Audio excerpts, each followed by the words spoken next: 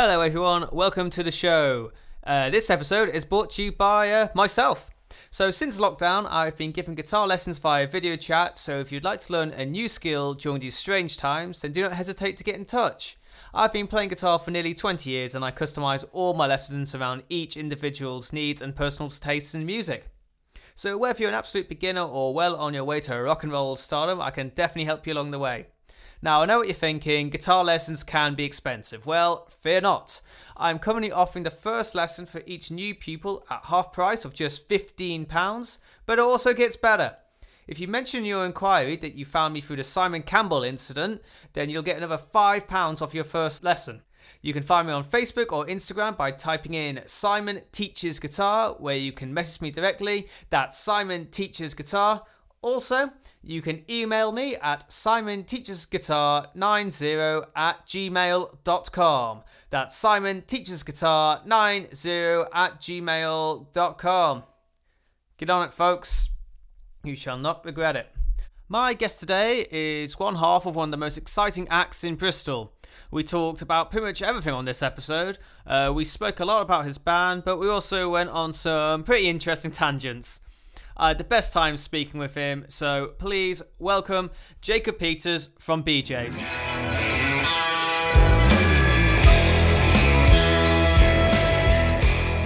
Jacob Peters, how you doing, man? Good, thank you, mate. How are you? And, not too bad. Happy that there's a little bit of sunshine. Oh, do you just cough? Yeah. Oh, no. Oh, no. I'm all right, I swear. No, it's all right. It's just, take him in. It's getting quarantine hot in here. him. It's getting hot in here, man. Like, there's so much Is it? fire we're going to talk about. It's like just burning up in my chest. Yeah, is my heat radiating through the screen? Yeah, so ominous and like just coming through and protruding out my screen, man. It happens. It's gotten me in trouble. It's gotten me in trouble before. Good thing we don't have a HR department. Yeah, otherwise there'll be a grievance raised immediately. Oh, mate, get cancelled before we did episode 1 would be awesome. Right, man. So, BJ's, looks like you guys have been really, really productive during these strange times. Yeah. So let's talk a little bit like that. So you've released 3 singles since the lockdown, am I right? Yeah. What have we released again? We released Panic Buyers. Then it was Jog to Leisure, and then Quarren Trip. Yeah. Quarren Trip, that's the one. Quarren Trip, and then I believe on the 3rd of July, we've got 5G coming out, which is. Big man sing-alings. Yeah. Where should we start? Okay, right. Yeah. So I'm sorry to hear that 5G gave Ben chlamydia. That must have been upsetting. Yeah, I mean, we thought we'd want to raise awareness about it, so we thought we'd put it on a sign and parade about all of Bristol city centre. Showing and building that awareness, because the thing is, Ben's a virgin. You know what? I did pick up on that when I spoke to him. What in the last podcast? Yeah. It's just the way he delivers stuff, man. You can tell straight away. As soon as you hear him, virgin. Like as soon as you hear him, like. Yeah, massive virgin, man. I don't even think he touches himself either. Oh well, he's a holy boy. Holy boy. I mean, he's a holy boy. He dips it in the holy water a little bit. He's saving himself for Jesus, like we all should be doing. Yeah, I think Jesus abuses that man. Does he? Yeah. Are you sure it was 5G that gave Ben chlamydia then? I don't know, but if Shrek is. Are you accusing our Lord and Saviour of giving Ben an STI? All I know is Shrek is love, Shrek is life, man, and I know he uses that principle in terms of Jesus as well. Yeah. Shrek is love. Shrek is life. God. God damn. Yeah. That's a video and a half. It is. I think there's a lot of inspiration that we can possibly pry out of that. I mean, just maybe superimpose mine and Ben's heads on it. Obviously, Ben looks more like an ogre, but I act more like an ogre, you know. Oh, right. You're going to give him the yoga treatment. yeah. What is it? The bending... It's all ogre now. Yeah, all ogre now, and he flies out the window. Oh, yeah, Jesus! Right, so your new single that's coming out, what's it actually called? 5G. 5G, cool. And and for those that haven't seen it yet, you guys got papped on Reddit. I saw. yeah. So we it was very obviously due to the nature of the signs. We had quite a lot of necessary attention, to raise awareness, and we walked down from our house in St Andrews through the back of Montpellier down Stokescroft, into the city centre, outside Primark in Broadmead. Are we allowed to drop name brands on here? Are we allowed to drop brand names? I don't care. Sponsor if Primark, you're listening, sponsor me. I need a new pair of shoes. Yeah, so do I, Primark. Yeah, it's back open now. The queues are so mad.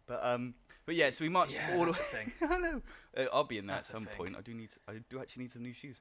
But we walked all the way down, and I was very, very anxious at the beginning because I thought, we're gonna get people just stop us. It's all gonna kick off, and police officers are gonna stop us. But we walked past the two police officers on the way across the other side of the street, and they just looked at us, laughed, and walked on. If I was a police officer, I would want to I'll be like, fuck, there's a protest going on. We need to snap that shit down, because it's I think that was off the back of 3 protests in a row, wasn't it?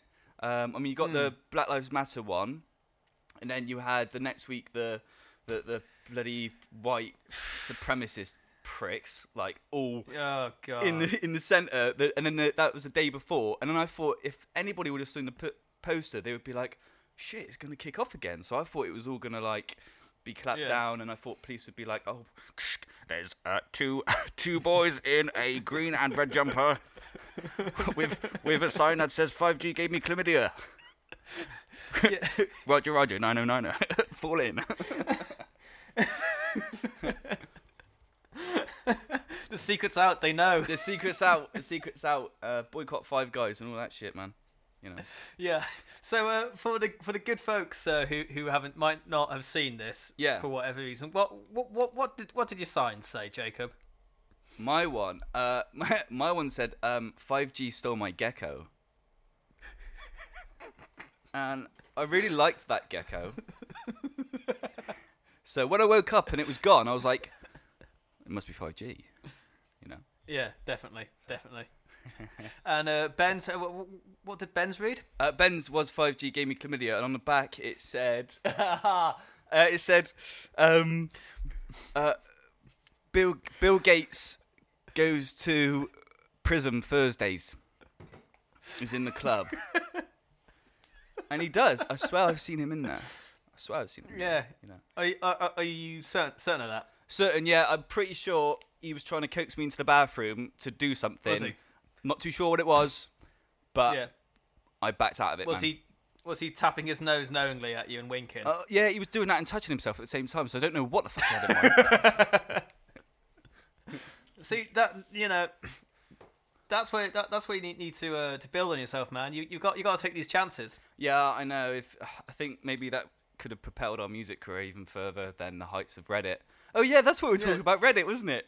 Was it Reddit? Yeah. Okay. Yeah. Shit. Yeah. All right. So yeah, we got papped with these signs, right? And then we had people taking pictures with us.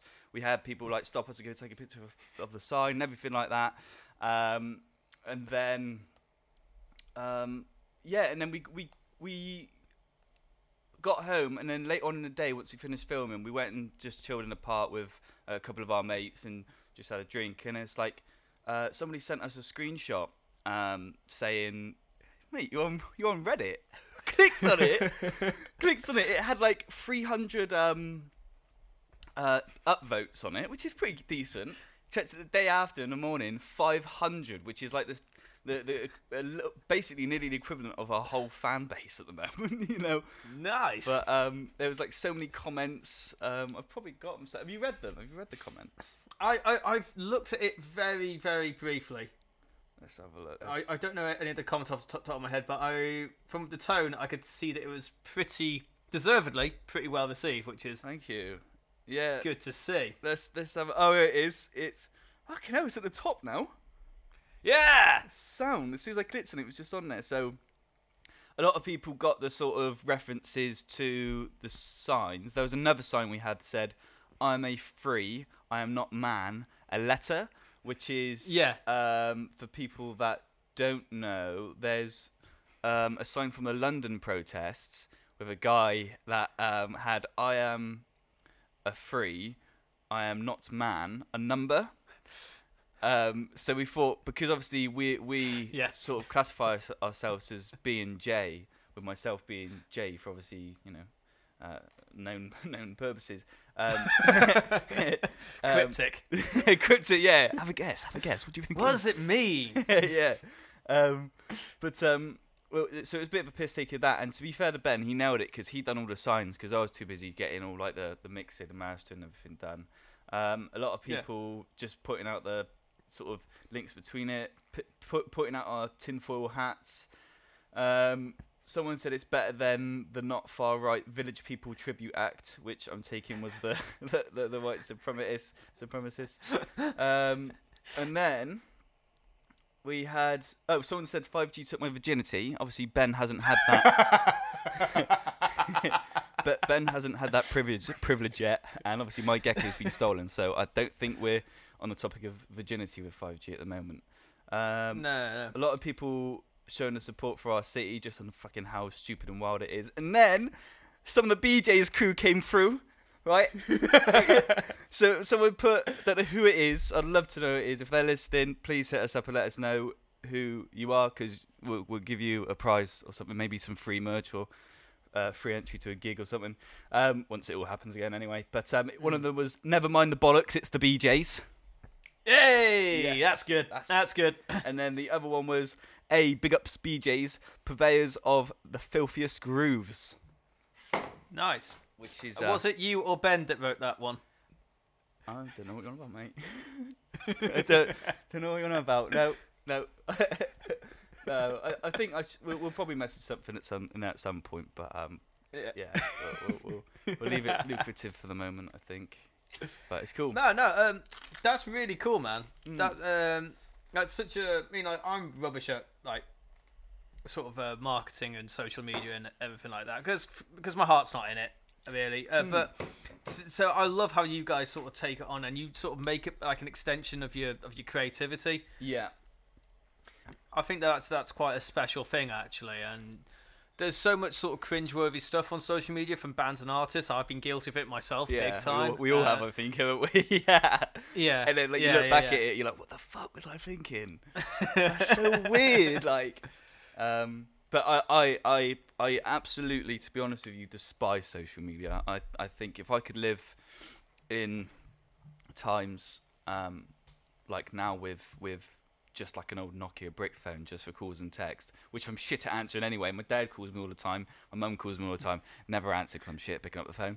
I'm awful at replying to text. I look at it and then think, oh, I'll reply to that in a bit. A whole week goes by and I'm like, oh, I haven't replied to you. So people think that I'm being rude to them, but I'm really not. If anybody's listening and I haven't replied to your text, I'm deeply sorry. Feel free to double reply, double message, and I might see it again. But yeah, I think me and Ben both despise social media just because that now, for the most part, is what defines a musician and producer of any kind, and even influencers. Everybody has to be defined by social media, and I think it's so sad that it's come to this way. And you've got to think about the content you put out. You've got to make it regular to comply with the algorithms. It's a very sort of linear process. If you do all those things, make good content, use right hashtags and use good algorithms, you can blow up. And we're so shit at it because we keep forgetting, or we're just so engrossed in whatever content we're producing, which is swings and roundabouts, man, to get a balance. And fair play to the people that do it. It's just too monotonous, Yeah, it's too much of a feeling of like jumping through hoops, Like, oh, we have to do it same time once a day or once a week. Yeah. And we've got to make sure that we're getting the right hashtags. And I mean, it takes so much effort to like do all those things the way that you're supposed to be doing it. Yeah. How on earth are you going to like have the time and energy to do that correctly and write good music and practice and just You can keep yourself healthy and happy? It's you nuts. just can't. You've got somewhere along the line, stuff has to sacrifice, and that is the same. That principle outlays music throughout, because it could be, you could use that philosophy in terms of anything, because it could be, when you break it down in terms of the mix and master, because we use so many different sounds in our music, stuff is going to have to be sacrificed, and it breaks down to every single point of anything you do creatively. That stuff has to be sacrificed, and it's annoying, but it's just shit that we need to put up with. And for people that nail it, a massive amount of respect, because we're struggling with that.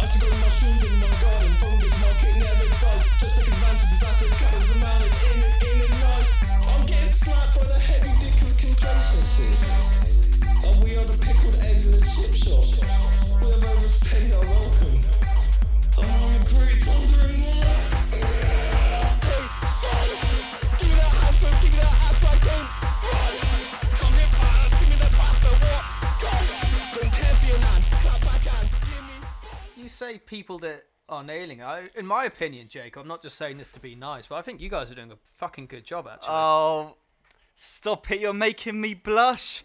Oh man, yeah. No, I was like, no, I mean, like, you know, you're just having fun with it.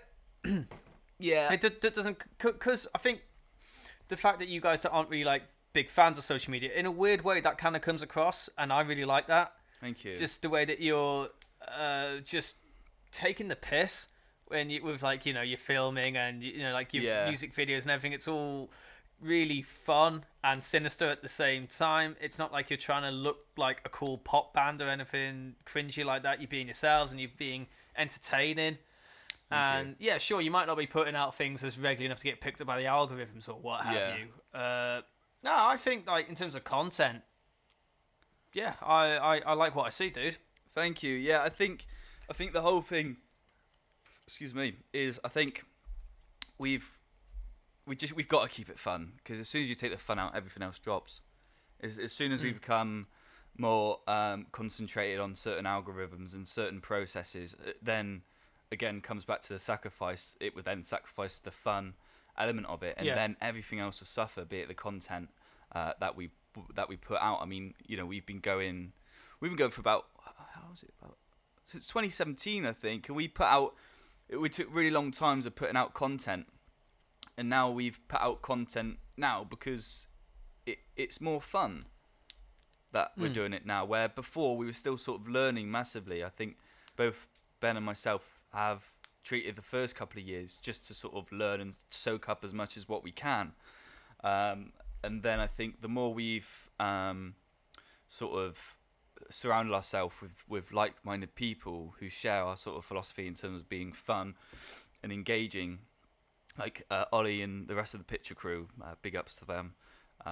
They've helped us be able to channel that energy, and then all of a sudden it was just like, yeah, let's just put it out, and then it just sort of falls. And I think everybody has that position and that point in their career where they get to the point where it's like, okay, this is what happens now, and then they move on to that next stage where they release that content. I mean, we did release a couple of tunes a couple of years ago, which we've now taken down, which may make a reappearance in sometime in the future, but it was just stuff which was for the purpose of us to learn. Learning how just distributors work, learning how initial marketing strategies work, learning the process of creating a track, mixing, mastering a track.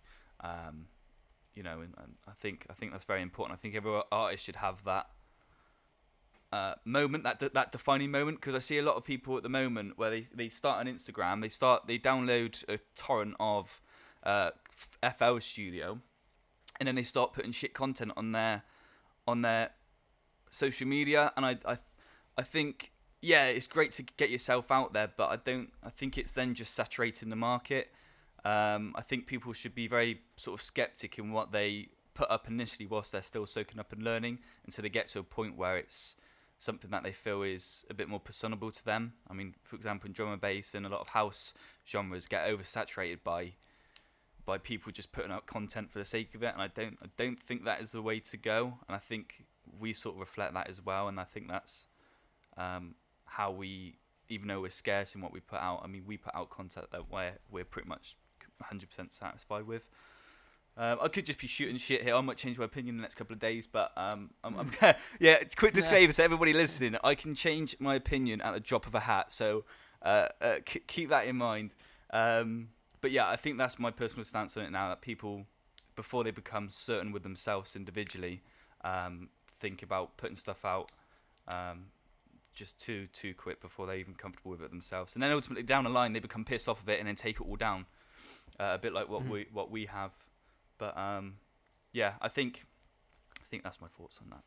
What point are we on? I know tangents. Fuck's sake. No, that's no. I just had something to add to that before we move yes. on. Yeah, I think that's something that that's really useful for people to hear. Yeah. I've definitely been guilty of it. I definitely feel like a little bit of pressure to like be putting stuff up on Instagram or whatever, even though I play and I front a band and there's only going to be me there. So yeah, if it's just one guy just playing guitar, like every do a few of those every couple of days for the next few weeks, where it's underneath the banner, the Underdog Club, which is a band name because we're a band, but all I can do is just play guitar in my room and film that. That's rubbish. Yeah, it's better off just not to have anything and wait till we've got something to let people know about. Yeah. So yeah, sometimes it's kind of like that sort of thing your mum would tell you when you're growing up, saying that if you don't have anything nice to say, don't say anything at all. The same sort of thing comes with uploading. If you don't have anything that worthy, if not something that you don't love that much, then just let it breathe. I think a lot of people feel the need to conform to what other people do on social media. I think there's a competitive element as well. Yeah. Not necessarily like you're trying to outdo someone, but if you see someone like that's posting all the time and doing good stuff sometimes, or then you kind of might feel the need of like, oh no, I've not done anything like that, and so's been doing live streams and doing all these great videos and everything like that, and you kind of feel like, oh, I need to put something out, but without actually, it's kind of more for the sake of being active. Yeah.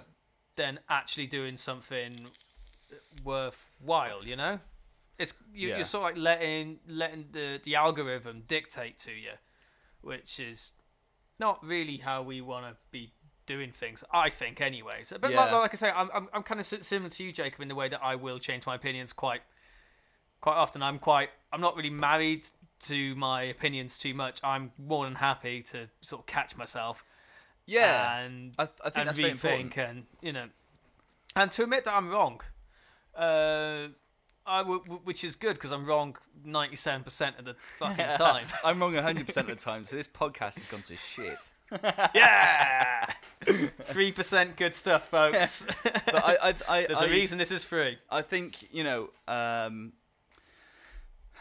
the ability to be self-aware and be able to change your opinion, I think, is something that a lot of people can learn in a lot of different ways. Because I think as soon as I saw an excellent meme in light of this whole Black Lives Matter thing, which is so important, and it was a meme of someone with a Black Lives Matter sign, and then somebody else was like, all lives matter, and it was like, the Black Lives Matter person says, Yeah, but that's not the issue right now. The issue now is what's going on with black people. So, but yes, all lives do matter. But this is the issue now, and this is the issue we're trying to fix. And the other guy was like, "Oh, yeah, that's so true. But now if I change my opinion, does that make me less of a man or something like that?" And then the Black Lives Matter person was just like, "Absolutely not. It shows you're able to grow and overcome." And then all of a sudden, they're both holding a Black Lives Matter sign, and then they're like, "Yeah." And I think having that ability to acknowledge and be able to change your opinion is something that I never used to be able to do. And I'm still working on it myself, but I think that ability to be self-reflective and acknowledge that sort of change and that progression is something that is a trait that, you know, both of us at the moment share to some extent, which is great, I think, you know. Yeah, no, I 100% agree. I think not getting entrenched on every little thing is such a skill that is only really I've only really developed in the last year or so. Yeah, same. You know, I don't know what it is, but we place so much. You know, we'd rather win the argument than be right. Yeah. You know, and this is why I'm such a. Sorry, just 1 second. I've left the fan on, and I hope it's not picking up on the mic. I'll be back in 1 second. Sorry, right, Jacob. 1 minute.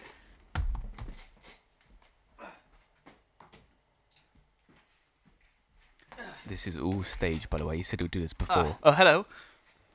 Hello. I was just saying that you actually staged that.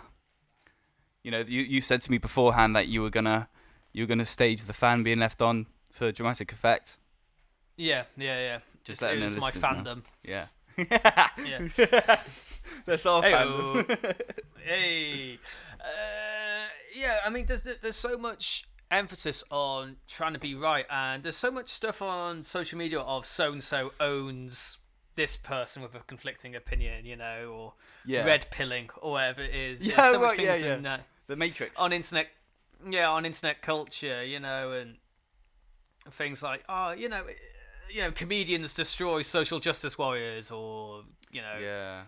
And whilst I'm not really too much of a fan of the SJW movement, I see where it's coming from, but that's a whole other. It's more it's a complicated issue. I don't really know much about the social justice warrior stuff. What is that? Okay. I'm not really an expert on it, so I'm going to be really careful here.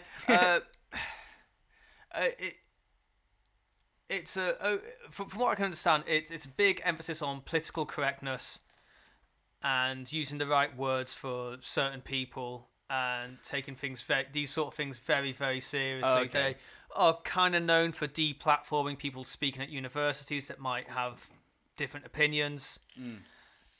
And there doesn't seem to be much room for discussion in their way of going about things. I think it all comes from a really, really good progressive place, you know. You know, equal rights between the genders, you know, trans rights, ending racism, talking about capitalism and things like that. All really important conversations to have. Absolutely. Don't get me wrong. Yeah. But just the way that they seem to be going about it, and like trying to like get like comedians like shut down because they told a joke about, I don't know, a trans person or something, or letting off air horns and things like that. They seem to be sacrificing freedom of speech for their own ideology. Yeah. Which that's how I see it. I mean, I could be wrong, but there's just very much this big culture of shouting and screaming about these things and not promoting discussion. And for me, that I find that quite worrying. Yeah. When you had this bloke in Scotland, Marcus Meekin, Count Dankula, getting arrested over an offensive, I say with air quotes, YouTube video. Yeah. And getting a criminal record over it. It's been something that's been on my mind recently. And it's worrying. Yeah. So that's an absolute bloody tangent. I say, I'm an idiot. I could well be wrong, but that is how I see it. My main issue is not promoting discussion and trying to like attack people for having different opinions. Yeah, instead of shoot-downs. Debating them and the deplatforming, and it gets particularly egregious with art when you get artists getting in trouble or for just for things that they just say, not every joke's going to land with everyone all the time. No. And if you, and just try and take away someone's livelihood or like someone's business or someone's TV show over something like that, I just find it so odd, and it very much reflects back into social media. Absolutely. And I'm not sure where it's going. Yeah, I think I'm very along the philosophy of Ricky Gervais. I think we've got a lot to learn from that man. He's an excellent comedian and to some extent philosopher. I mean, I don't know if you've seen his sort of videos on like religion and that sort of thing, but he puts it very, very nice. But I think he's still very accepting of people that obviously have these different opinions, and he tried to get his point across. And I think he's one of his the most recent stand-up show he done a couple of years ago on Netflix, and it was just like, if there's a joke that's funny, say it, and if people want to take offence, let them take offence. But at the core of you know what your own views and beliefs are. But if it's up to other people's judgment on how you say something, how you word something, then let them be like that. And I think that's something I say is I sort of go along with quite a lot as well, because people that know me know my views, but at the same time I still joke about it if it's funny. Yeah. Oh God. Yeah. I'm a big Ricky Gervais fan. Yeah. Right? He's not my favourite comedian, but he's one of the few UK comics out there that will sort of stand up for freedom of speech. Yeah. I think he's pretty much from what I can tell, he's pretty much the only major British comedian that has supported Count Dankula over this whole debacle.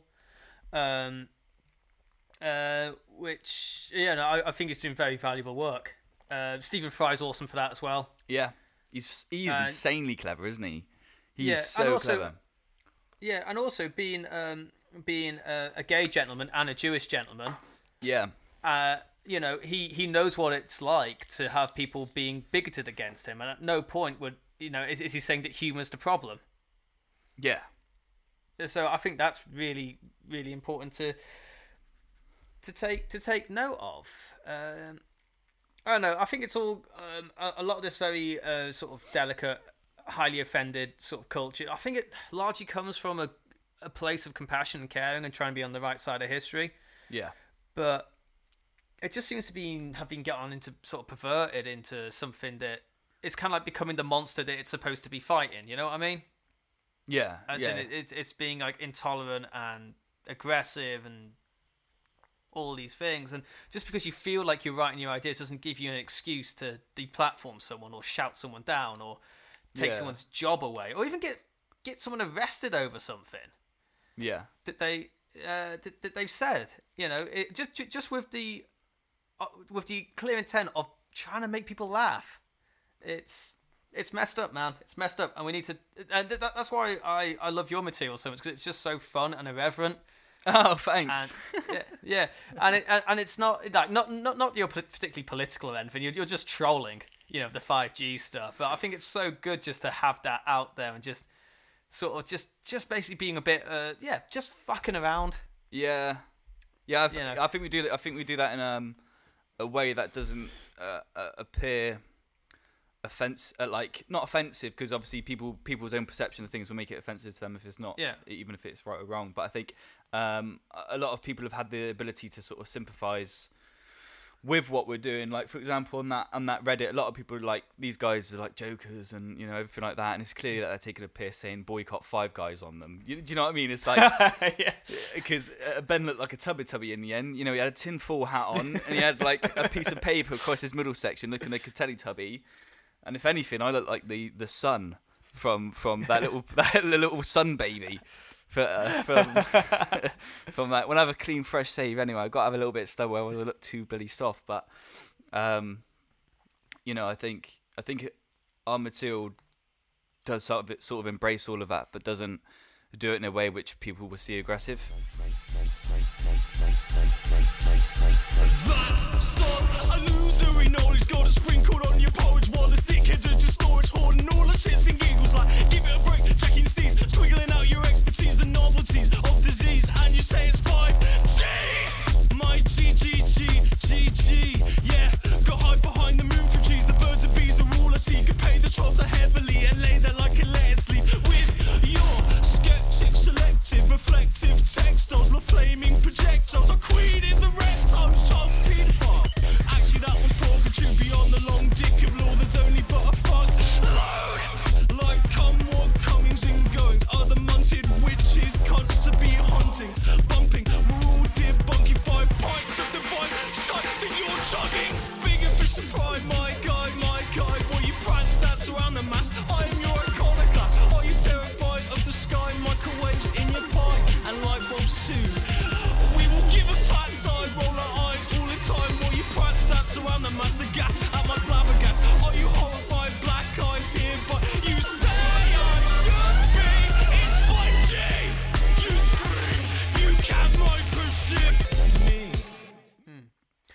no, man. I'm a big fan of how you guys are going on about it. So let's go back to music a little bit, because I've kind of derailed us a little bit by going into no, it's fun, man. political correctness and Yes.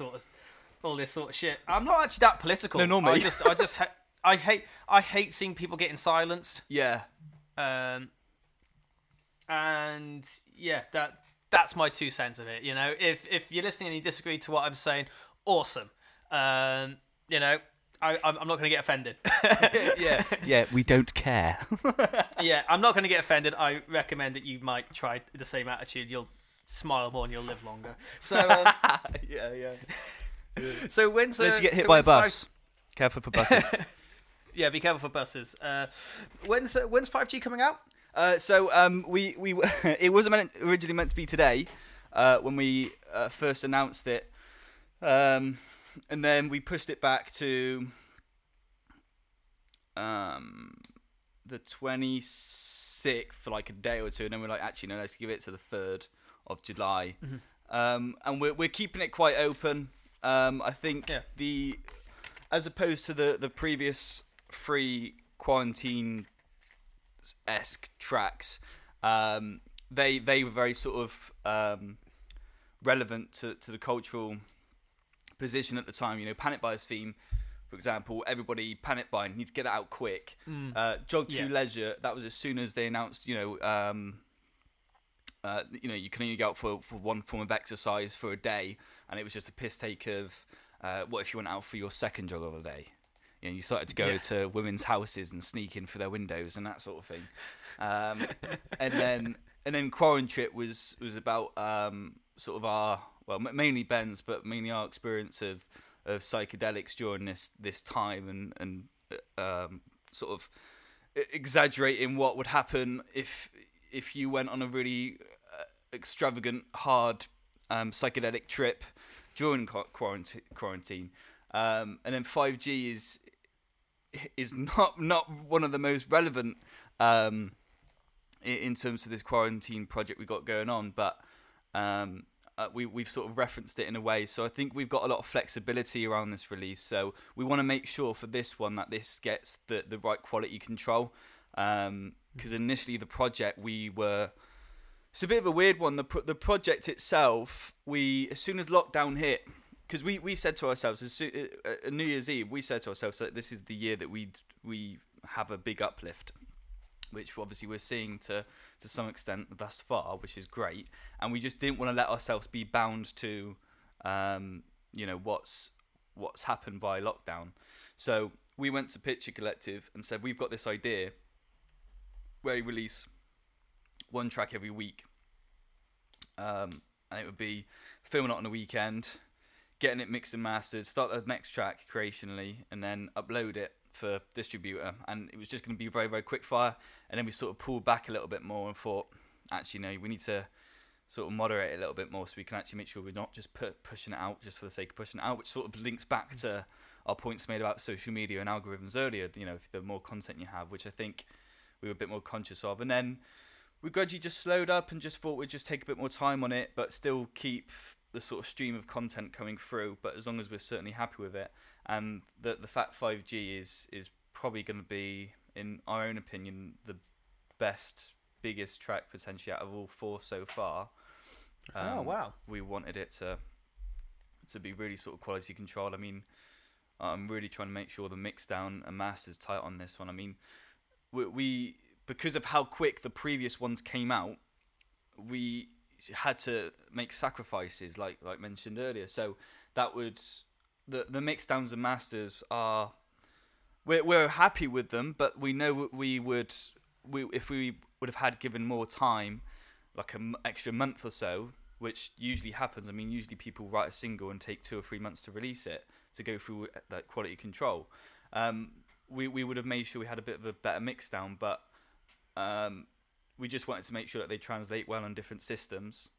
And when I listen to the mixes now, I'm just like, fuck, that kick could come up 2 decibels extra, man. Well, yeah. But yeah, we're very, very happy with it thus far. Maybe we might do a remix and remaster once we release the mixtape, which we're not too sure when it's coming out yet. But yeah, that's I've tangented again a little bit, but I can't remember what your original question was. No, Could you no. repeat the This question, is please? exactly on point. This is exactly on point, dude. We Okay. don't need to worry about tangents. It's all cool. It's like what I mentioned earlier about that ADHD penguins thing. Yeah. Yes. Before we get onto that, Okay. I just wanted to talk a little bit more about the song. Don't worry, we're going to talk about the penguins. I'm dying to talk about penguins, man. All right, all in good time. All in good time. I'm just so excited. I know. Yeah, well, I'm excited about 5G as well, man. Especially if it's giving Ben chlamydia. I am down with it. Yeah, man. So, yeah, like although it's not necessarily like directly linked into the lockdown, like your other three songs are, I think it's very much within keeping of that tone, you know, of what we're dealing with as a society, and Yeah. yeah. I mean, like when it actually comes to 5G, I've not heard anything about it being like as sinister as people are saying it's going to be. But I've not really looked into it that much, to be honest with you. But it still like seems like a really fun topic to write a song about. Yeah, I think it's benefited from the fact that I mean the way in which it's somewhat linked into coronavirus, with a lot of conspiracy theorists saying, you know, they think 5G is giving them coronavirus, or it's the gamma rays irradiated from the towers which are making people cough, and then they're going to bring out an antidote in which they're going to give you the vaccine for it, and then you're going to be microchipped at the same time, like that sort of thing. It's given us such a way which we can do what we do in usual fashion and just exaggerate the fuck out of it, because that's all we do. Yeah. We just play on little things, be it instrumental or be it lyric wise, where we can just completely exaggerate anything that's given to us, and I think the subject lays a great foundation for that, you know. Yeah, the sort of like the humour of it sort of reminds me a little bit of sort of trolling you get on 4chan and Reddit and things like that. Sort of like it seems like a little bit like internet culture, you know, how you know, you just sort of say, you're just kind of being like kind of wacky and irreverent and like playing about, and you know, with these sort of conspiracy theories, as if they are quite fun when you're not, you know, taking them literally. So I think that's really cool. Thank you. Yes. Yeah. I think Unless you are sincere about the theories about 5G, in which case, you know, God love you. Well, my gecko still hasn't come home yet, so I don't know what's going on there. Yeah, no. Oh, dear. Maybe he's the... so I thought of a really shit joke there, but I couldn't even make that work in my head, so I'm going to drop it. Something about using him as because it's G, like gecko, begins with G. Maybe he was like the last G that they needed to make 5G. The way your face was when you said that, it was just like you I could just see the walls break down in your mind just as soon as you realise. It was just like you're gonna say it with such conviction, and I just go, oh, that's a really shit joke. Like, yeah. Even by my standards, that sucked. Oh man, don't worry, shit jokes galore, man. I'm full of shit jokes. Yeah, I mean, I do have power. I do have the power of editing this, but I'm just going to leave it in. I don't want to bitch out and try and make myself cooler than I actually am, because I'll fucking fail. But 5G, I'm super looking forward to that. I think the three songs that you have dropped these last few months have been really, really outstanding, man. Thank you, means a lot. And I think that they've all got their own like charm. So I'm kind of going through like which one's my favourite. You know, right now I think Quan Trip. I think right now is my favourite one. Really? That's interesting. Yeah, I was walking back from the shops today, just listening to it, and I found myself walking in time to the chorus. It was weird. Yeah, I think it's so hard because they're three very different tracks, but they somewhat. This fucking pop filter. What's going on? Oh, that's better. Yeah, so they're three very, very different tracks, and I think all of them have their own unique feeling while still being sort of cohesive at the same time. And I don't know. I don't know what, if I had to put money on it. I don't know what I would go for, because they've Quarren Trip. I love the chorus. You know, oh fuck Mother Nature as a loyal concubine, or whatever he says. I've heard the lyrics so many times, I still don't remember. I'm shit at the lyrics. But the way I made that is I just made this complete wall of vocoders. It's a very sort of like Daft Punk, you know, voice. What's it called? The voice box things. What do you play it in? Yeah. But I just wanted to make this wall, and it just gave this super robotic sound, which I love. And then the ending of Crime Trip is just beautiful, you know, just that all the high simps. Jog 2 is cool. I mean, I mixed most of these down. I had like some weird ear infection at the same time, so I'm quite happy the mix sound is okay as it did. But I had tonsillitis at the beginning of the year, and it's been messing up my sinuses ever since. And like, especially during Jog 2, I think my whole left ear was just complete. I couldn't really hear anything. I've had that. Yeah, severe hyperacusis as well, so I was really sensitive to certain sounds, which is awful. Weird. But yeah, I think Panic Buyers is probably my favourite, then Crime Trip, then Jog 2. Right. But like you said, you're happy to change your opinion, so Yeah. this time tomorrow, Could be Crime Trip, Might Jog be 2, Panic Buyers. yeah, or Panic Buyers Jog 2 Quad Trip, who knows? Yeah, or Jog 2, Panic Buyers, Crime Trip, and then 5G. Yeah. Well, you sound really amped up for 5G, so It's going to be a big looking track. Looking forward to hearing that, man. It's going to be the most commercially viable one out of all three. Have you? I don't think we sent you it. Have we? We should have sent you it. 5G? No. I've not heard it yet. But, Yeah, if you fancy, I'll ping it across. if you fancy pinging it across, I'd be delighted to get a little glimmer of that. Well, actually, I need to plug the remix. So I do a lot of drum and bass production as well. I initially, when I started producing, I was a house and drum and bass producer. That was like 10 years ago I started producing now. But I have a drum and bass alias called Sniffer. And Nice, yeah, it's not, Sniffer. And basically at the same time, I'd done a remix because of the sort of drum and bassiness of, you know how Panic Buyers has these elements where sort of very jungly and drum and bass, sort of, This one has a bit more sort of embraceness of the drum and bass sort of sound, and we've gone for a very sort of in sync commercial drum and bass feel at some points of it, so it embraces it a lot more.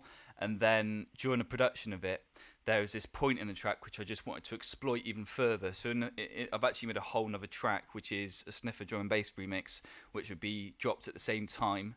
No music video or anything like that, but I've got quite a long list of DJ promo stuff now, so I'm gonna send it out, and hopefully that should do the rounds. It's a very, very rave-worthy tune. Nice. So yeah, I'll send you that as well, so you can drop it in. Yeah, nice, man. Yeah, awesome. Have you asked Chris about getting on 5 songs yet for 5G? No, we haven't actually. We should probably do that. Yeah. He'd absolutely play on his show. So yeah, that would be a worthwhile thing to do. Sick. Okay. And yeah, so let's get onto these ADHD penguins that you were mentioning. Yeah, so I think before we went on, if you're happy to move on, that is. Yeah, we'll probably tangent back to it at some point. It's fine.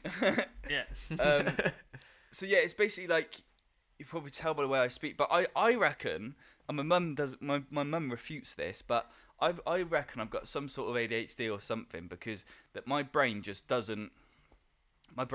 thinks about different stuff. I'm always in my head, and you can sort of hear from the music that my brain just keeps going and going and going. So rather than a lot of my tunes before Ben sort of comes in and helps me structure them, would just be something, then a more exaggerated version, more exaggerated version, more exaggerated version, then it'd be completely different, then back to an even more exaggerated version. So it just, and it sort of revolves in the way that I sort of speak as well. I find it very hard to sort of talk on subject about things sometimes and just say stuff just for the sake of saying it, you know. But this ADHD penguins is like a YouTube video of my brain and a lot of people's brains, where it's set up as this documentary where it talks about, these are the penguins of the Arctic ice, like that sort of thing. And it's like, but I also rode my bike into work this morning, which I really enjoyed the bike ride. but these penguins do not have bikes. Like, it's like a visual representation of my brain, and it goes, oh no, I've not had my morning coffee yet. Let me go get a morning coffee, and then it comes back, and then it's like, it's just stupid stuff where it just completely goes off subjects, and it's so funny. It's just like, fuck, that's my brain in a video, you know. Definitely give it a watch. It's only about 3 minutes long, but it's quite entertaining. I mean, I wouldn't go as I'm not a doctor, so I'm not gonna say anything, but that sort of way of thinking, call it ADHD or whatever, it seems to be quite a common thing with creative people. Yeah. To, you know, just sort of be thinking about things in depth, in a kind of thinking like in depth of like tiny little things that don't seem that important, or just kind of combining different ideas in ways you wouldn't have thought of. I think that sort of comes with the territory of being creative. I think, you know, just looking at things in a different way. So I think that it's not something to be worried about. I think that's something that you could sort of embrace, you know, as long as it's not making you unhappy. No, it doesn't make me unhappy. I really enjoy it. Sweet, cool. Really enjoy it. Yeah, let your freak flag fly, brother. Yes, man, I'm an absolute freak.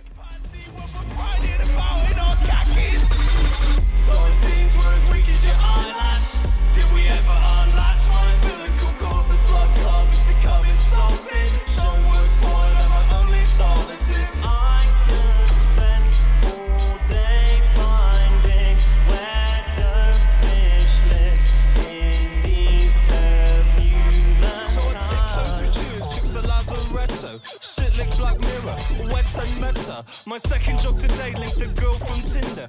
Pop round the same block, I get to know her. How will we get it? Gotta think the logistics. We try and arrange to get my stick in. Look casual skipping near her place at midnight. Dive into her bushes, it's safe in her garden. Look round the corner and the fuzz are tailing. We pop up our pestilence. I dash out your flowers flailing. We have crumbled our prevalence.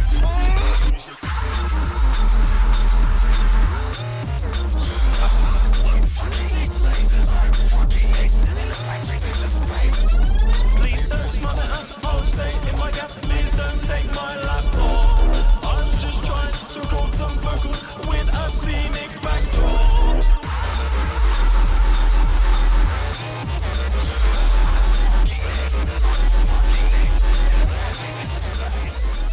What I'd be really sort of curious to know about, because I suck at making music with computers and DAWs and everything like that. And obviously that's your thing. So I'd be really interested just to ask you kind of a bit of a broad question, but what I would like to know is how you get started with a BJ's track. Obviously I know it's unlikely there's going to be a typical way, you know, step by step kind of thing. But yeah, I'd really like to know if you can give me and our listeners like a bit of a overview of how you get going.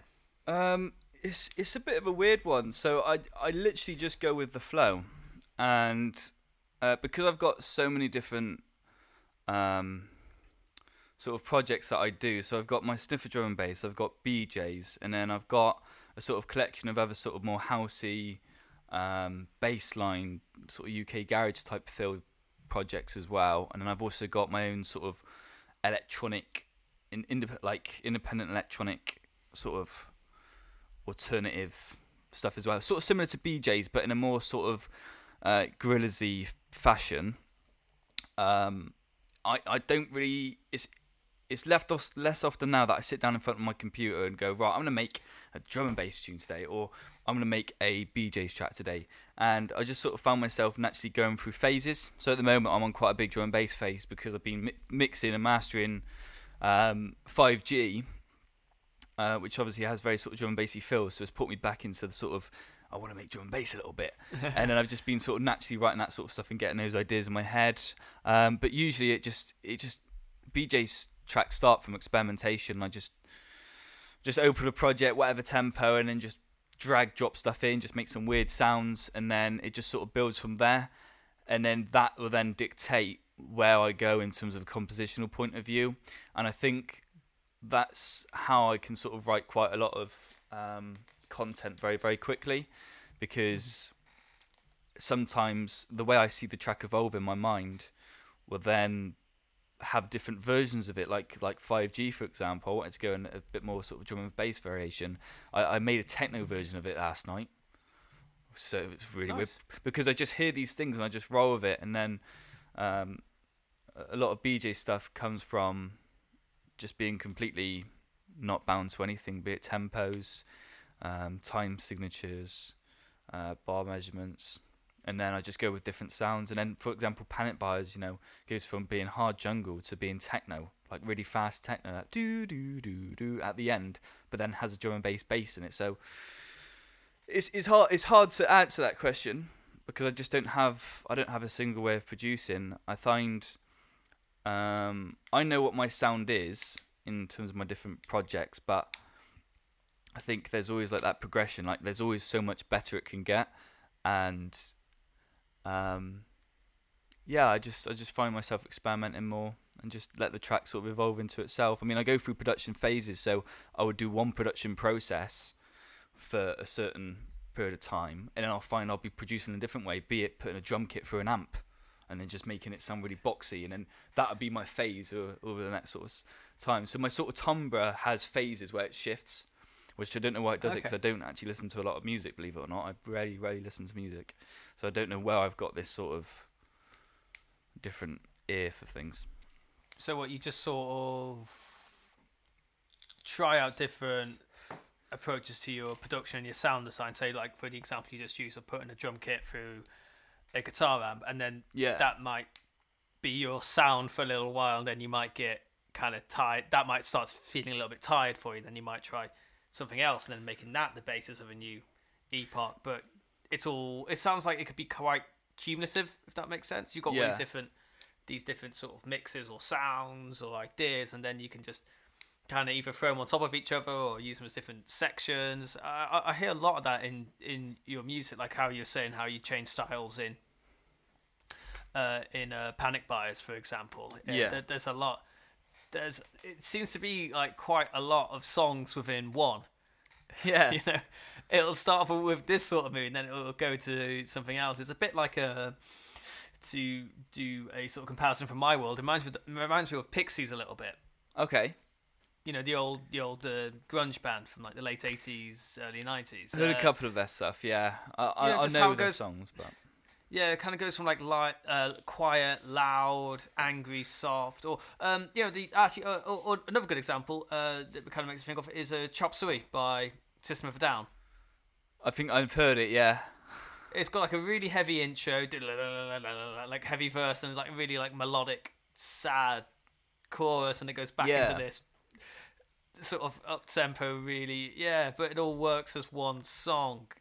It's got moshy verses, but a swayy verse, and it all kind of like the two styles cross over at the end. I'm not sure if that's an apt comparison, but that's where my mind jumped to anyways. Yeah, we think a lot of Radiohead comes through in our stuff as well. The ways like Paranoid Android, that sort of the way it evolves. That's a really good example. Yeah, I think I like Radiohead. I don't listen to them too often, along with because I go through phases of just listen to different stuff. But I really do like Radiohead, sort of, because Tom York is a big inspiration for me as well. Just because he's got his sounds, he's got all of these. He's got his Radiohead sound. He's got his own solo material sound, and he's got his sort of Atoms for Peace band sound. And Damon Albarn's like my like musical idol, so to speak. He's the reason I write music, and he's got all of this different sounds in his project, be it the Good, Bad and the Cream, be it Gorillaz, or his own solo material, or in Blur. And I think that's just something that I've adopted and got that sort of. I expect music to change, and I've got a really short attention span, so I don't I'd rather have a 2-minute track than a 4-minute track. But if I can't keep it interesting enough, I'd rather have it a minute long. That's really cool.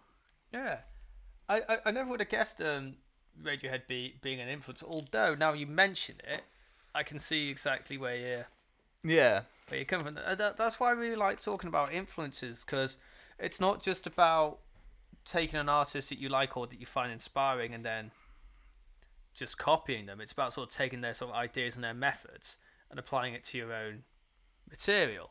Yeah, Which I think it sort of sounds like that's what you've done with Radiohead and Damon Albarn. yeah. I think. Because- Sorry, carry on. No, that was my point. I was just gonna say, like, I think I had my phase of trying to copy people when I first started production. I first started in 2011, so I think nearly 10 years. 2011 was it? It was either 2011 or 2013. No, I think it was 2013 actually. So I think that's like what 7-8 years ago. And I had my phase of trying to want to sound like people. And then it started off. The reason why I got into electronic music production was actually through deadmau5. Do you know deadmau5? Mm-hmm. I mean, I'm not amazingly familiar with his stuff, but I'm aware of him. Yeah. So he used to, back in the day, because I used to love his music. Some very, very good albums he's got. I think my favourite album of his is 4 times 4 equals 12. I think is the title name. But he used to go on a website called Ustream, which I don't know if it's about anymore. It's a bit like Twitch, where you can sort of like share your screen and then have a FaceTime camera, and then you can put it online. And he just used to sit there all day on Ustream, and he would just write music. And it just really confused me that the guy was sat in front of his computer making all of these weird sounds. Like, because I've always thought, it would be a big music studio where you pay hundreds of thousands of pounds, and if you're not in that sort of scene, then you're not in it. Like that's it. You there's no door for you to go in. So that opened my mind that literally you could just have your computer and a pair of headphones and do stuff. And then I was already a massive fan of Damon Albarn, and then I went through my phase of trying to sound just like deadmau5, and I went through about 3-4 years of just trying to make progressive house music.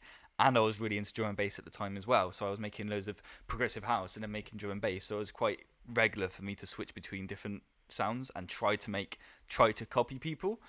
And then I took a couple of years off producing, not a couple of years off, but I just thought it'd just be a cool hobby, just to like make the odd little beat, show your friends, and then that'll be it. You go to work, you do your day job, see your missus or whatever, and then obviously Ben came back from uni and stuff, and it just all picked up. And then I just found myself in a position where I could just write loads of different music at the drop of a hat, with my own sort of flavour, so to speak. Because I've had the experience of writing different genres, trying to copy people, I've then absorbed that. And I think it's good to copy people as a learning process, but not as a as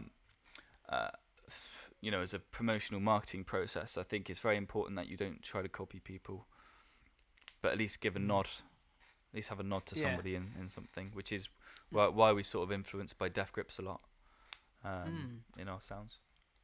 Yeah, it's interesting how you talk, how people talk about finding their voice in anything creative. In my head, anyways, it kind of seems I sort of see it in the way that you sort of explain it, as in you were into, say, deadmau5, and then you were kind of like trying to sort of naturally sound like that, because that's what you sort of try and do. You try and sound like your influences, but at the same time you were influenced by Damon Albarn, and you're into drum and bass as well. And then, because whenever you're doing these sort of styles, there's always going to be your fingerprints always going to be on it. Yeah. And then when you sort of like do all these, the differences between these sort of like lanes, if of say maybe you've got a deadmau5 lane, a drum and bass lane, and a Damon Albarn lane. Yeah. Over time, they just sort of, those walls seem to break down, and it all kind of seems to come together, but it's all got your fingerprints on it. So then that kind of becomes you. Does that make sense? Yeah, I think absolutely. I think a lot of it comes from the learning process as well of experimentation, because I absolutely hate. It sounds stupid, but I hate music theory. I love science, but I'm not a geek or nerd or anything. Obviously, I wear glasses, but like, I can take them off. Like, I'm not good. Nothing wrong with geeking up, bro. It's all good. It's all love. Well, thank God it's not a video call, eh? So it's a podcast. Can't see my face, balaclava. But like with the process of learning. For example, my go-to synthesizer is Massive. And I couldn't tell you shit about, I mean, you got something called subtractive synthesis and like granular synthesis and all of that. And I know, like, I got an idea of how it works, but I couldn't sit there and go, this would do this to the waveform or this to do this to the waveform. I know if you twiddle this knob, you'll get this sound as a result. But if you do that, it would go like, woo, like Yeah. it would go mental. And then after that, Yeah. if you put that for a saturator and then for an amp, you'll get this sound, and then it works in a very sort of practical way. And I don't really like theory. I like to know enough theory to just do what I need to do. Like the only thing I know about scales is majors, tone, tone, semitone, tone, tone, tone, semitone, and minors, tone, semitone, tone, tone, semitone, tone, tone. All right, go on. You know that. I don't think about scales in that way at all. That's all it is for me. I don't know anything I'd be about able- I'd be triads or able any to- shit. Yeah. I'd be able to tell you, but I'd have to stop and think, and I'd sound stupid, and I'd probably still get it wrong. Yeah. No, I mean, I quite like my theory, but that's what I do completely understand is everyone's kind of got their own relationship with it. Yeah.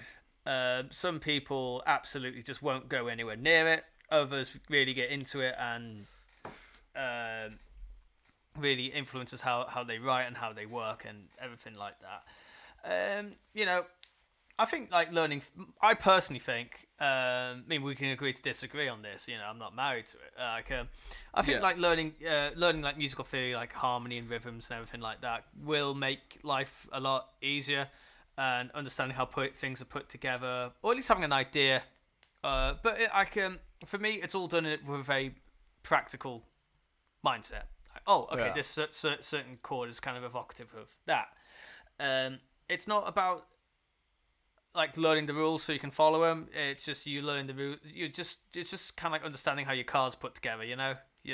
That's how I see it. Yeah. It's completely functional and completely.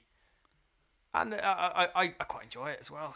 Just a little bit. It's not my favourite thing. It's not my favourite thing in the world, but I'm really glad that I did my theory lessons and everything. But I know plenty of great creative musicians such as yourself that just don't vibe with it. But it's not to say that like we think about things in different ways. I think like you know. And when it comes to tech, anyways, I've very much got that attitude of okay, doing this will make it sound like that. Yeah. So I think it depends how your brain works, isn't it? Because because of the way my brain works, I've got the personality which it's either one extreme or the other, and I can't seem to find a middle ground, or at least I try to, and sometimes it works, but for the most part, it's either one extreme or the other. It's either I have 20 cigarettes a day or I have no cigarettes a day. There's no sort of in between. It's either I have 5 beers or I don't drink at all. And I think my worry is that I've tried to learn a little bit of music theory. I bought that Music Theory for Dummies book, but I was too dumb to read the book. But I think my concern is that if I start to learn more music theory, then I want to try to implement it too much, and I think that might inhibit my creative ability to be able to use my ear, because I've always had an ear for how things work. I've always known if something doesn't sound in key, then I know it's not in key because my ear tells me it's not in key.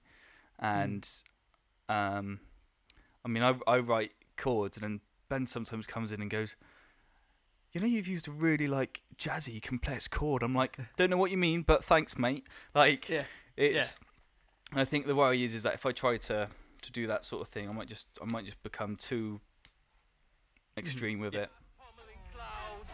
Ground bones into crumbs and pathetic fallacy, but I still see the whole of the moon. Eclipse of Turbo Island, watchification, Martian parlor, Saturday weather, and we can't sit here as I stop the courage's fury.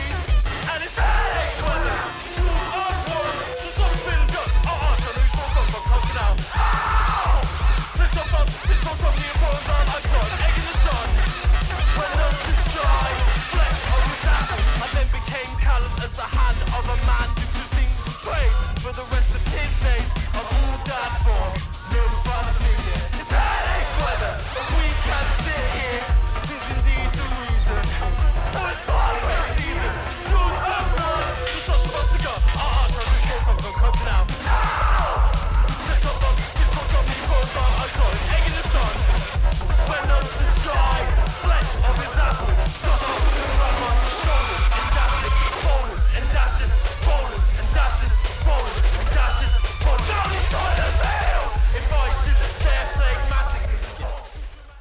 well, I've heard that argument before, and yeah, I don't really have a good answer to it, to be honest with you.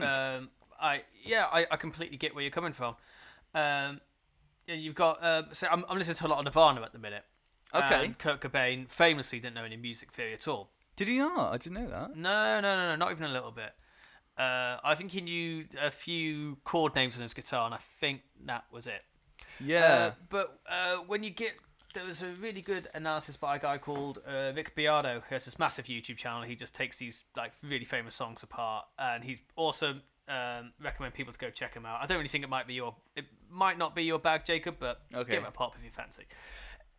But it's really cool because he's in his studio and he has the original stems from these really famous songs, so you can solo these parts and see how they all interact with each other and kind of reverse engineer the song, basically. Oh, right, okay.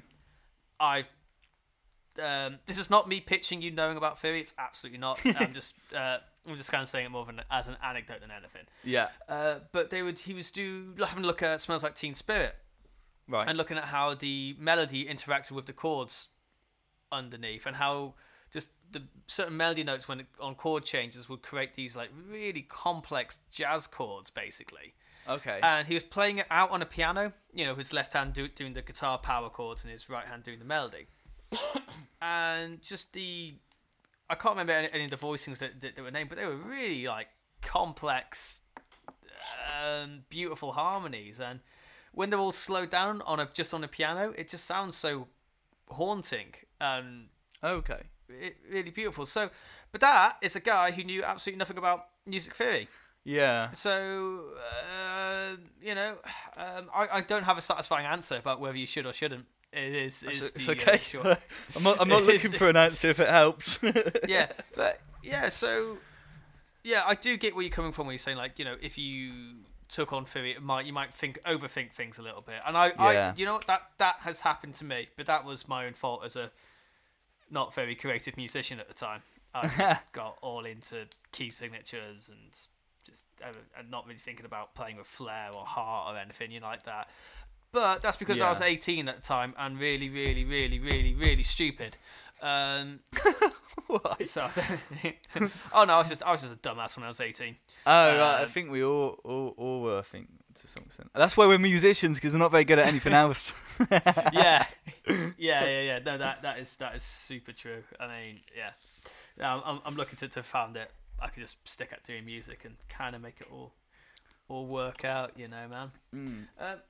It's interesting, actually, what you say in terms of people like breaking stuff down on pianos, because I've been saying this to Ben for ages. Like if we got people who are more than welcome to, if they listen to this and think, I want to do it, but I'll be so intrigued to hear people's renditions of my tracks, which I've always seen in my brain as being Ableton on my computer with me with a synthesizer. If someone took it and put some parts through a piano and played it on the guitar and sang to it, or maybe sang it very differently, I think I'll probably break down crying or something. I said to Ben, imagine like there's some riffs where I write like our next song after 5G.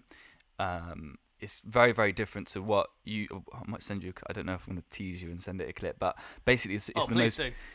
Maybe, but it's your call. It will be safe with me, Jacob. I do promise. You're not going to leak it. You're not going to leak it to the people who've read it.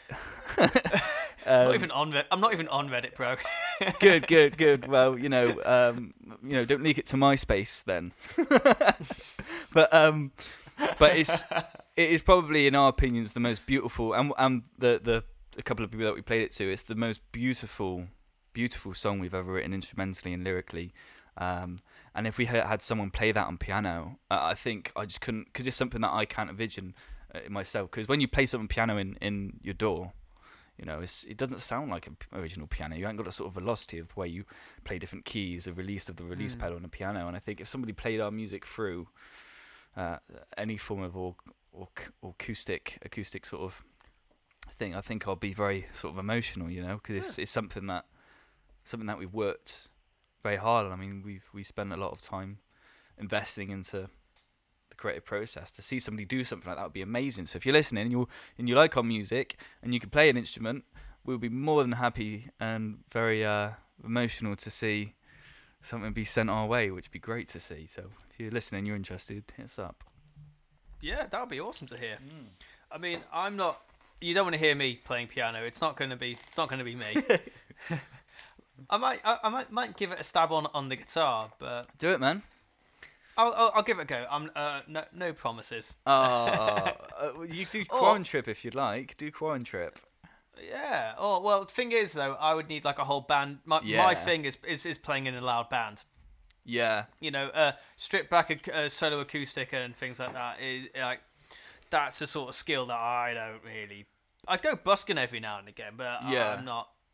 You know, like I'm not going to do a Jeff Buckley on it or anything like that. That's just not my.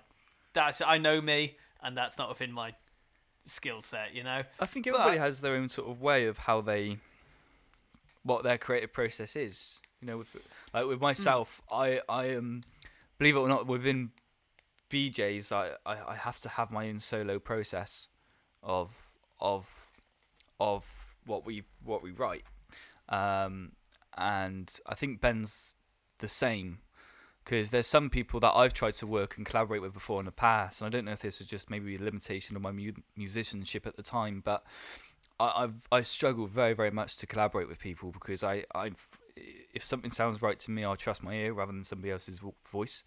So I'd rather trust my ear, because I know what's right and wrong, unless it's shown to me to prove me wrong.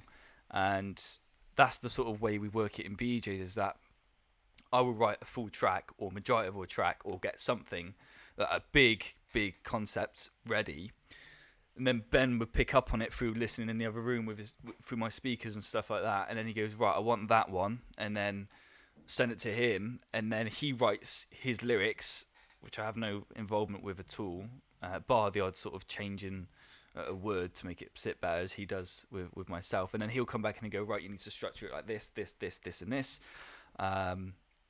So it's very, very much both a solo voyage, and then we sort of convene at the end, and then the last part of the writing process is probably the most collaborative, which is where we sort of get the track, of which, you know, I've done 40%, Ben's done 40% by his lyrics and my production, and then for the last 20% we'll sort of just bounce it between each other. He'll come sit in here and we'll work on it, and then that's very same for mixing and mastering, where I'll get mix and master done, send it to him, and he goes, right, that's too loud, that's too quiet, turn that up.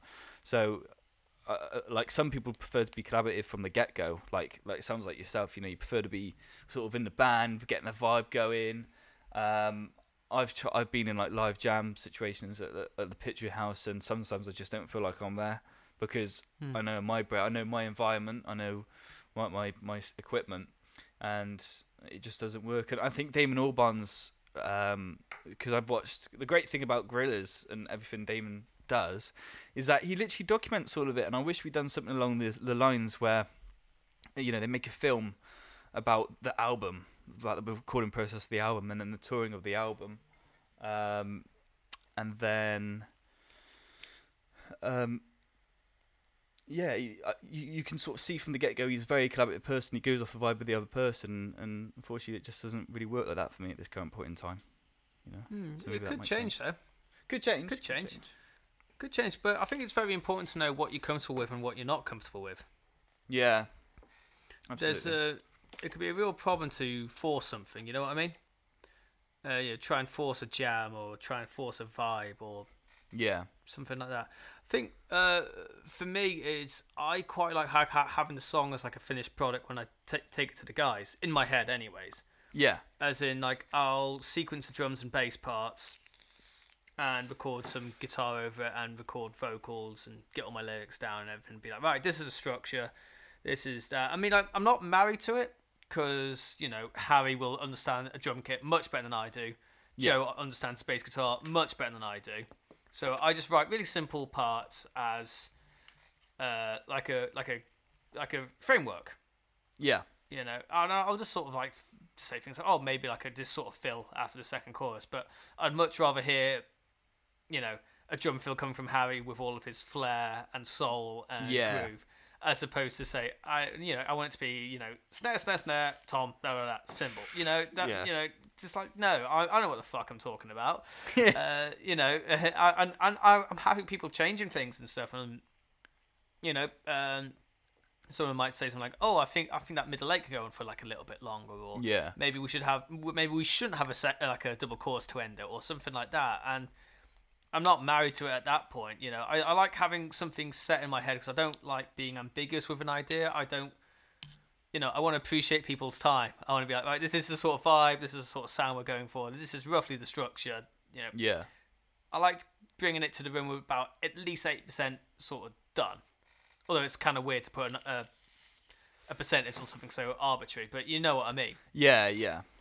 And then we just sort of like work out the kinks together. So somewhat similar in which sense for us to do. I just think it's maybe a different journey from the beginning, but it sounds like it's a journey that is very similar in terms of the process, but it's just what we do. You know, materialistically different. You know, I've got my computer, which I can do that, and you've got your, you know, your guitars and your drums and everything, which you can do that instead. So it sounds somewhat similar, which is funny how it all sort of intertwines, isn't it? Yeah, no, I really genuinely really enjoyed it, especially for stuff like I was saying before we went on air, because, you know, I'm fascinated by electronic music. I had a stab at it when I was at uni doing computer composition and things like that. Yeah. Wasn't any good at it. I gave it a pop. I was into like Daft Punk and Justice, and nice. It turns out that and I still am. Good man. Yeah, and well, this was like, you know, 2010, when Justice's first album had just come out, and and I loved the sounds of it, and I would try it, and then it would turn out that Logic synths don't really have the same wallop, and I just got incredibly disheartened, and then just kind of went full circle back to rock guitar and writing songs about Tinder or whatever. Oh, all right, okay. Well, we could go on a tangent about that if you want. Go on. Yeah, man. I'll do like well, that means I'm going to have to plug my band a little bit, so you'll have to forgive me, Jacob. But before we go on to, everyone should listen to BJ's. They're one of the like, in terms of up and coming bands, I think you guys are definitely one of the. Thank you. One of the ones to watch, man. I'm not just saying it because you're a guest on my show right now. Yeah, I bet you say that to all the guests. Come on. No. I'm nice to all the guests. No, but seriously, I think BJ's are absolutely one to watch. Just like not just with the music, but in terms of like how fun you guys are and all that. Anyways, time to plug my band now. Plug. Yeah, song about Tinder. Yeah, that's what our first single is all about. It's called Modern Romance.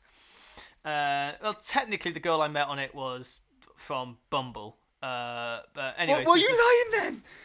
Well, I can't listen to the song now. That's it. I can't listen to it now. You've ruined it. Have I betrayed your trust? Yes, mate. You can't lure it in as Tinder and then say it's Bumble.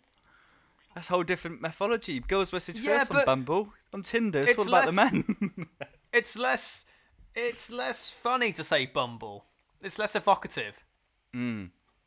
I'm all about, you know, I'm all about the humour, man. All about the, you know, I should have fucking said that. I've given you too much of a peek behind the curtain, and you have. I think you should rename it to Bumble, because then you can mention all about your fumble. Hey, that's next tune. That's the next tune. I went on Bumble for a fumble. Yeah. Got in her bed, went for a tumble. And then she made me very humble. There we go. New song. And then I fell asleep. Then I cried and fell asleep. Oh, shit. Anyway, no, it's just this girl that I met. Went out with her for a few weeks. And she ended up getting off with another guy right in front of me. What? Oh, yeah. Man. Yeah, that's the lyrics. That's what happens in Bumble. That's the lyrics on the second verse. It was a Friday night, I was feeling alright, just played a show, now out I go. There I see you're looking so good, but you're holding another man. Then the chorus is, this is what it means to tangle with modern romance. You get that fuzzy feeling until you see her leaving with another man. Oh, man. Yeah, so... You hit me with them fills. Honestly, I wasn't even that sad. I just thought it was funny. Good. I mean, I was kind of annoyed. But not as mad as you would have thought. Oh God, I really hope none of my family listens to this. I don't think they do. But you know, it's that sort of girl that you're kind of like dating when you're single, where you just sort of think you're having fun, but she's not going to be the mother of your children. Yeah. You know what I mean? So that it was always kind of had that sort of vibe to it.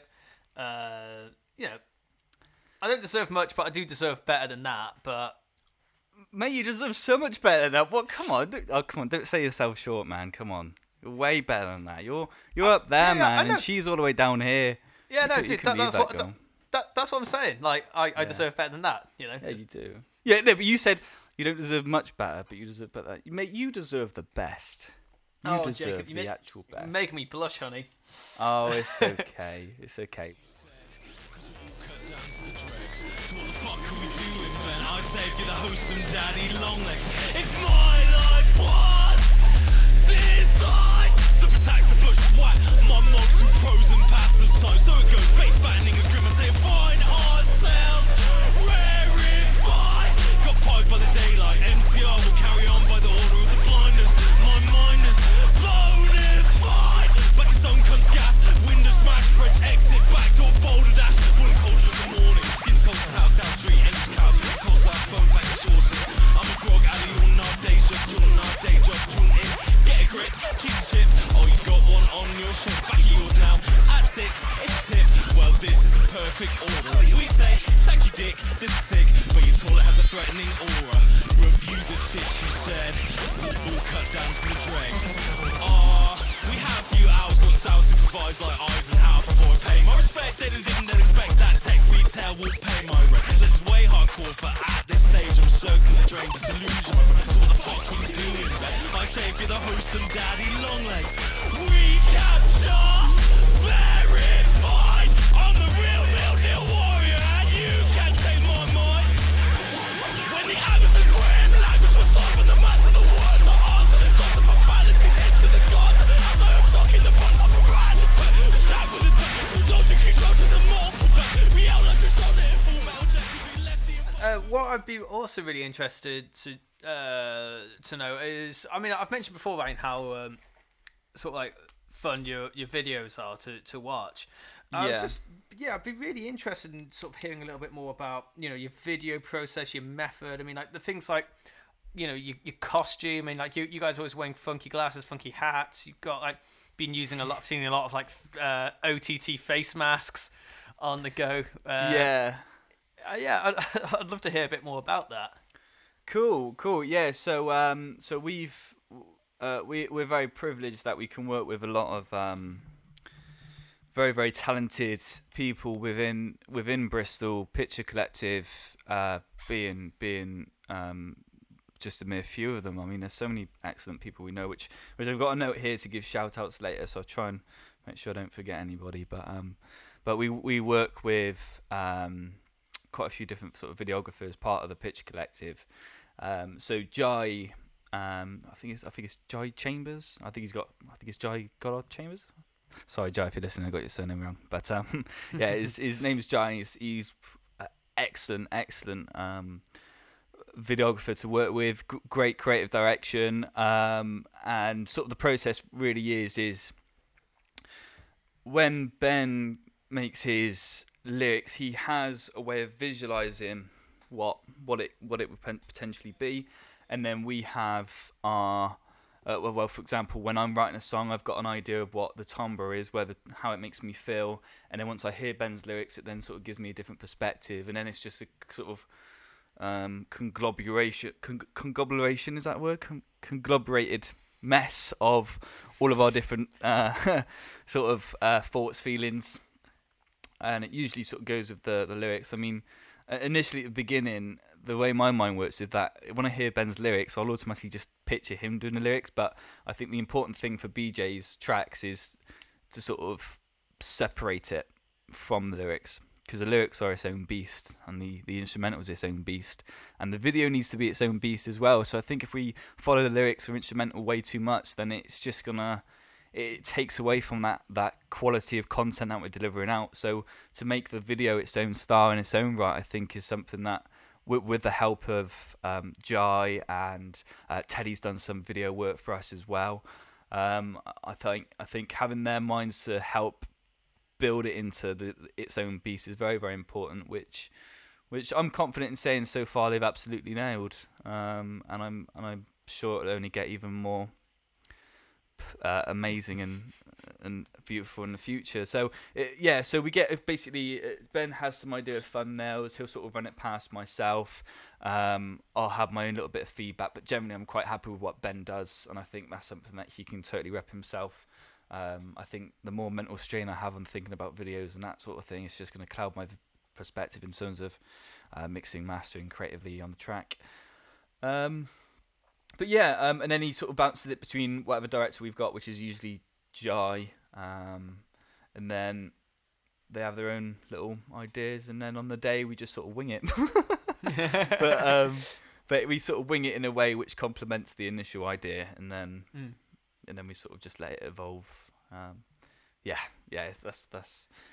That's the bare bones of it, really. What else would you like to know? It just seems to have like a really like off the cuff sort of feel to it, you know. It just sort of you'd be out in a field or something, and then it just sort of seemed like you'd get like an idea or something like. I think like on Quan Trip, like Teddy's waving around like a tube, like a coil of barbed wire or something like that. I don't know if that was planned. No, we let her riff, man. She's Teddy's excellent in terms of just been able to integrate herself into her surroundings, which is something, because Teddy does a lot of art as well. For anybody that hasn't checked out Teddy, number one as a musician, she's fantastic. I don't know if she likes it or not, but she has a certain likeness to Tom York and his solo productions. Like one of my favourite albums is what is it? Plastic Modern Boxes or something? Do you know that album? It's Modern Tomorrow's Modern Boxes. Excellent album. That's one of my favourite albums of all time. But she has a sort of likeness to that sound and has her own flavour that she puts on it, and she's got a great way. As well as her creative arts as well. She's actually recently done an exhibition, a VR exhibition on Picture Collective's site called Unit, I think it is, which is amazing. And she's really, really great at immersing herself. And upon the day, we just sort of let her do what she want, really. And she just, again, brought herself into her surroundings and picked up barbed wire, vibed with it, and she's got a great eye for the sort of smaller details of things, which I unfortunately lack. So when she'd done it, it was just like, oh wow, that actually looks mad. And then she'd done a lot of the video editing, which brought it out, and it just felt amazing. But yeah, shouts to Teddy, man. She's absolutely amazing. So yeah, like wasn't like Ben swinging about upside down as well at some point? Yes, yeah. We thought it would just be cool to get her swinging across the camera, and it just looked wild. And I don't remember whose idea it was. It's probably Teddy's, but it's just again a testament to her creative mind. And she's amazing to work with. She's very open-minded as well to certainly a lot of the BJ's shenanigans, which I think she adores, which makes it even nicer to work with, you know. Yeah. I spoke to Teddy a few months ago. Her and Ollie and Lottie from Picture Collective came on the podcast a few. Oh, that's right. I haven't listened to that. Sorry, yeah. A few months ago. That's yeah. Right. No, I'm so sorry. There's no obligation, bro.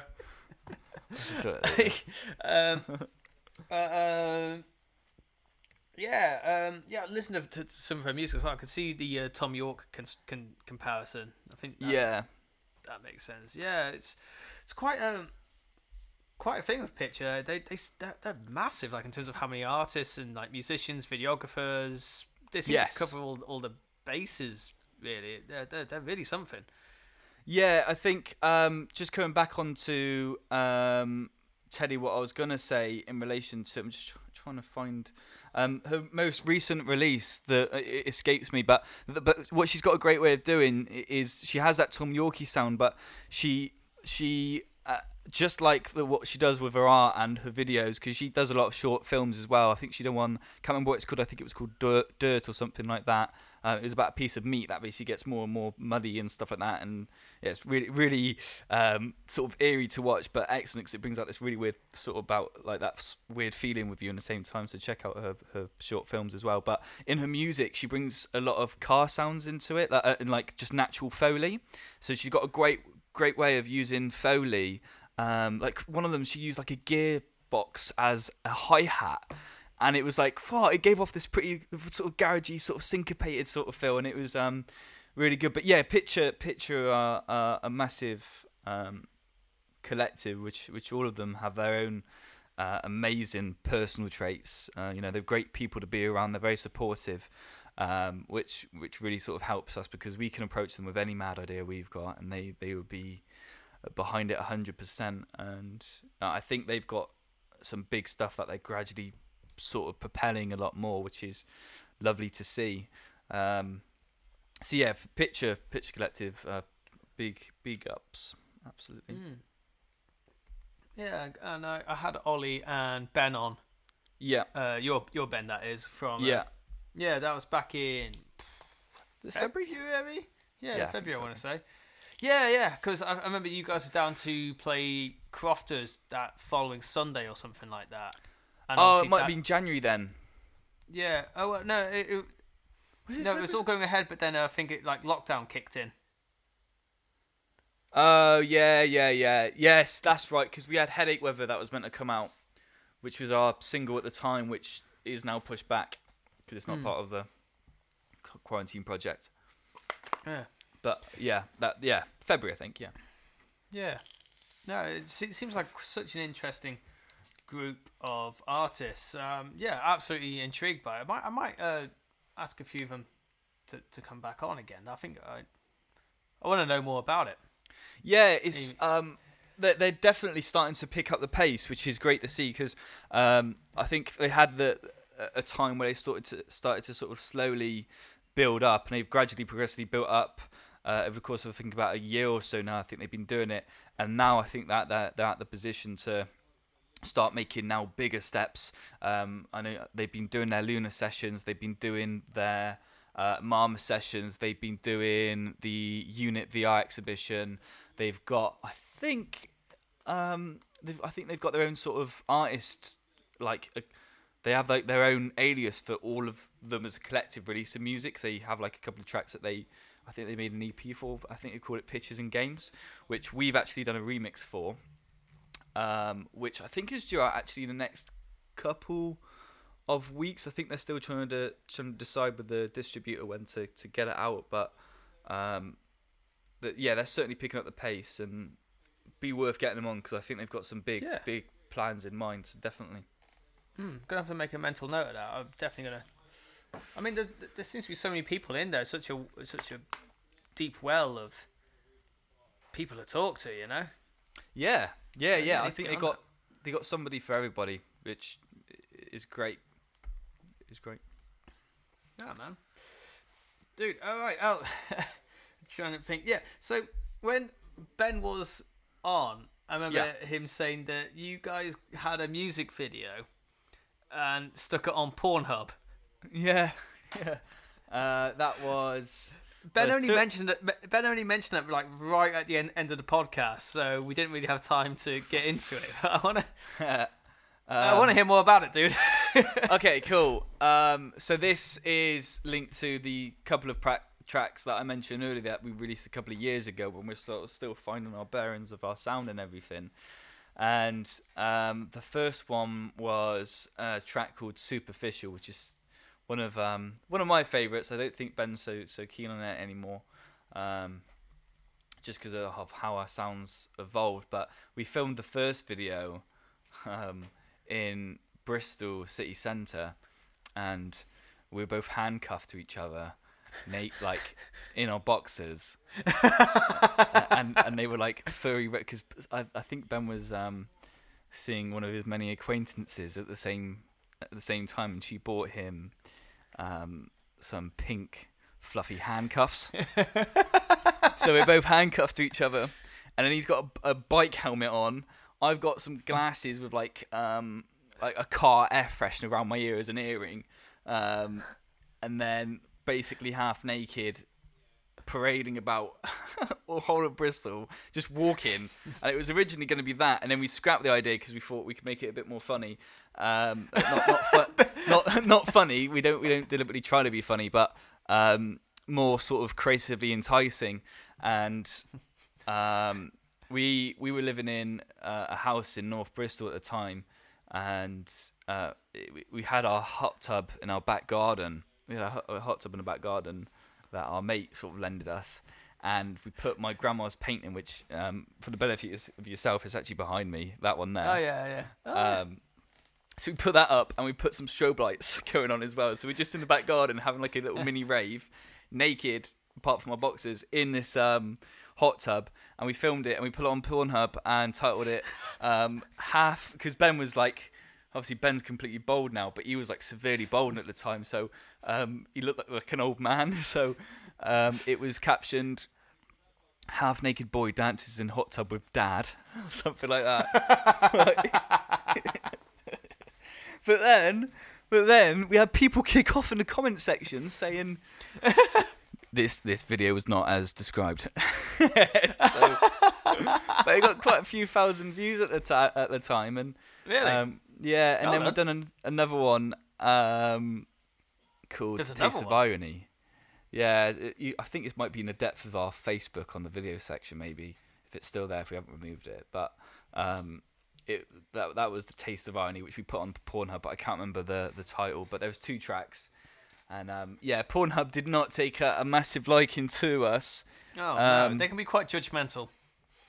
Yeah, I mean, I think we stopped doing it because Ben wanted to actually pursue a pornography career. How's that going? I think he's going all right. Yeah. Has he broken through? He's broken through. I think he put I think Shrekker's Life sort of vibe on there. So he's got serious dreams of becoming a massive porn star. So Massive, yeah. What's his porn name? Billy Big Bollocks. Billy Big Bollocks. Yeah. That's very British. He'll struggle breaking through into the American market. They won't know what he means. Yeah. No, it's fun. This boy needs some management, and I will take that responsibility. I will shoulder that burden. Yeah, and yeah. I will be his. If just imagine me in a white blazer with pink Ray-Bans. Well, it's Ben's iconic look, you know. Oh no, that's my porn manager look. And, right, okay. Yeah, smoking I think Ben likes smoking a cigar. Ben likes the white suit. Like he wants to look he? like that guy from Duke of Hazzard. You know that. But was it something Hogg, isn't it?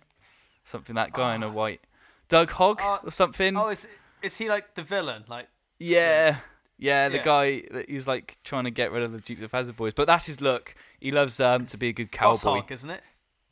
Boss Hogg? Yeah, Boss Hogg, something like that. But yeah, Ben likes to whip people. Does he? Yeah. Oh, is that going to be his niche? Yeah, his niche.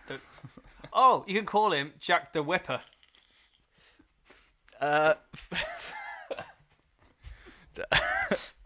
Yeah. Well, that's a good name. Oh, you might have to get him back on the podcast if you want him to talk about his pornography and get him in. I've got a pitch for him. You know, we're gonna go to the big time. Yeah, he's a star in the making. He is a star. I'm gonna make him a star. Yeah. I know people. We're gonna make this happen. Oh man. So, how far do you and Ben go back? 'Cause you seem like really close. Yeah. We met in sixth form. So I travelled. My school. Big up the Filton High Abbeywood Community School people. In Filton, North Bristol, and my school for sixth form didn't have certain subjects that they could cover, so we had to go to different schools, and so did Ben's. And we both went to Bradleystoke Community School for music technology, because this is I sort of wanted to get more academic in terms of music production and music as a whole, and we met in music tech, and he was the guy that was just such an invalid. He didn't know how anything worked, and it'd be like, "Oh, Jacob, yeah, could you send me that essay?" And it's like, "Oh, what do you mean send you my essay? It's just send me your essay so I can have a look at it." All right, send him my essay. He's copied it word for word.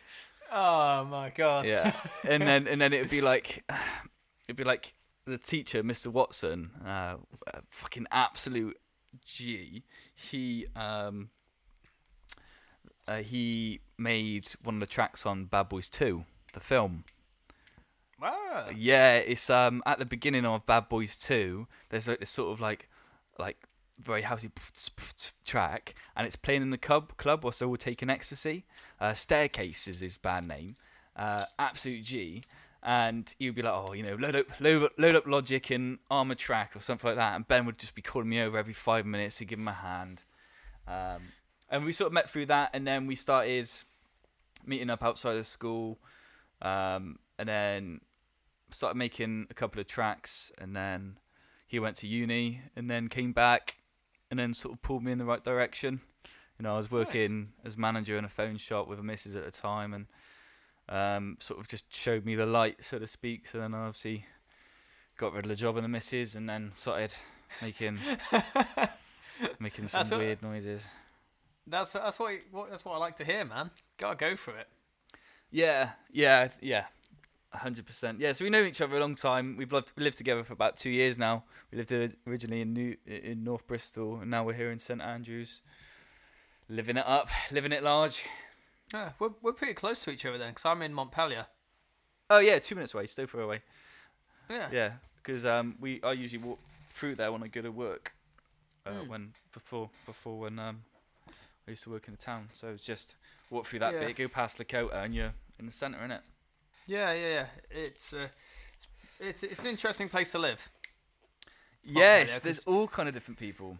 Yeah, it kind of feels like it's on like the borderline, Montpellier itself is quite well to do, lots of like fancy cafes and everything like that, but there's a lot of like overspill from Stokes Croft and St Paul's of people who are like from a very different walk of life, so it's all a big melting pot, and it's very rarely boring. Yeah, I think the beautiful thing about Bristol is, I was chatting to somebody about this the other day, is that the more you sort of get into the centre, the more you sort of experience different flavours. Like, you've got Clifton, which is really Roman type architecture and road design, and then you've got Stokes Croft, which is very sort of mid-50s, mid-60s sort of more Post-war. cultural. Yeah, the more sort of culture was accepted, and you can really feel that through walking through the street. And then you've obviously got St Paul's, which is obviously does have some part of history with the slave trade, and then you can literally go outside of Bristol anywhere and become in more sort of suburban type areas. And this, I think, the great thing, and then even up here, I think in St Andrews and Montpellier, you've got that sort of the sort of transitional period between each sort of architecture as well. So you can literally go down a different road and experience different vibes, different cultures, and different architecture. And I think it really does immerse you. And it's in some ways it reminds me of like Camden Town in London. And then the more city centre has that sort of skyscraper type feel. So I think Bristol's great about just having different flavours, and I certainly recommend it to anybody who wants to be in part of a thriving scene. Parcels, Roundtree's on vegetarian. Get back to the dwelling. Get slick with the swelling. Godly apparitions, my ambitions is James Hetfield's table. I'm telling the pie was cynical. Piety, I'll go full Christian. I don't fear jazz, do you? I better not Google my own death. If I'm really stuck in the gap, I still really want to go places.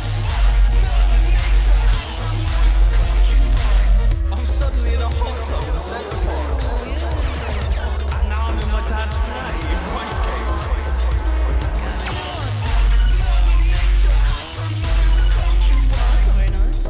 I'm in the job centre, snapping my eyes. Now I'm in detention, writing lines.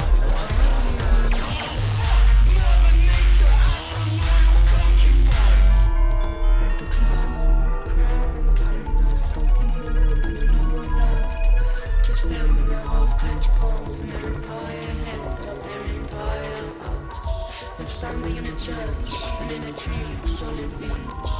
Worms riding cows and flats, watching politicians on TV bag up the evidence and ship it off. Coincidence or a cat jump. Yeah, do you know what's a really interesting part of town is St. Werburgh's. Yeah. That is so weird. It's like I love it. It's so hippie. Yeah. I mean, yeah. If you think about the architecture, it's kind of like it looks like a lot of it it's like terrace houses from like it looks like from like the 1920s or 1930s. Yeah. It's kind of got like a bit of like a minery sort of feel to it with the architecture. And there's a Yeah. pub nearby called the Miner's Arms, so maybe that was an old. I don't know if there's any. You would have think with the pub name there might be. Well, there used But, to I mean- be coal mines. There's coal mines under Stokes Croft. Well, 'Cause that's could be linked to it then. Yeah, because do you remember when they were trying to close Blue Mountain? Big up Blue Mountain. Somebody, That's the I said- first nightclub I ever went into in sixth form. is When I it? was when I was 17. So many that dirty was- scatty raves there, man. Oh mate, that was our sixth it. form social. Oh, right, okay. Somehow that it got booked at Blue Mountain because I think just anything goes there. That was the first time I'd ever been into a nightclub when I was 17. Yeah. Still got. Yeah, I don't want to say too much, but you know, I don't want to get Blue Mountain in trouble. It was it was an eventful night, and for some reason, my mate threw up all over himself nice. after I gave him my coat to keep him warm, and he threw up on it, and that's we'll still part of the same friendship group, and it is one of our funniest stories to remind each other of.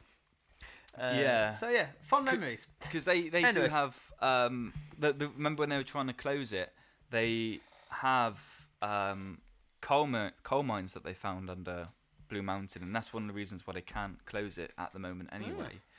So there might be some sort of historic sort of coal mining stuff down there, which is it's cool. But I think clubs are getting bloody closed down left, right, and centre, which I hope stops because it's just destroying our music scene. Yeah, we need to open the pubs up again. I know I'm speaking very selfishly as a musician that wants to go to the pub as a customer and go to the pub to play as well. Yeah. You know? R.I.P. Left Bank. Shit, yeah, I know. Yeah, man. That's where I first met you and Ben as well. Yeah, and you were That- drunk as a skunk. How dare you, sir? I was I bad. couldn't even see that night, so it's all right. Yeah, that was fun. I remember just talking to you guys. I was like, "Oh shit, you come on the podcast tomorrow." Uh-oh. Yeah, no, I was planning on having a quiet one, but it didn't turn out like that. Then you guys turned up, and then I just realised, okay, it's definitely not gonna be a quiet one. So might as Yeah. well embrace it. I'm gonna miss Left Bank. Yeah, it just seems to have just sort of gone out with a sort of like a fizzle. Like it just there wasn't seem too much about it. There was just a Facebook post saying we're closed now. Yeah, I think because they're turning it into a flat, aren't they? But they didn't even tell the staff, and then somebody asked them, and then they were like, please don't tell the staff. We've not told them yet." It's like what?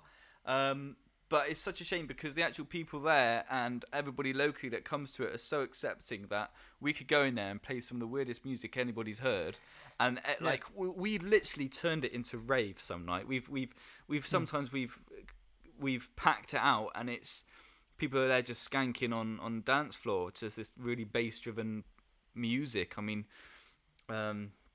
very different to what we've made during this quarantine time, but.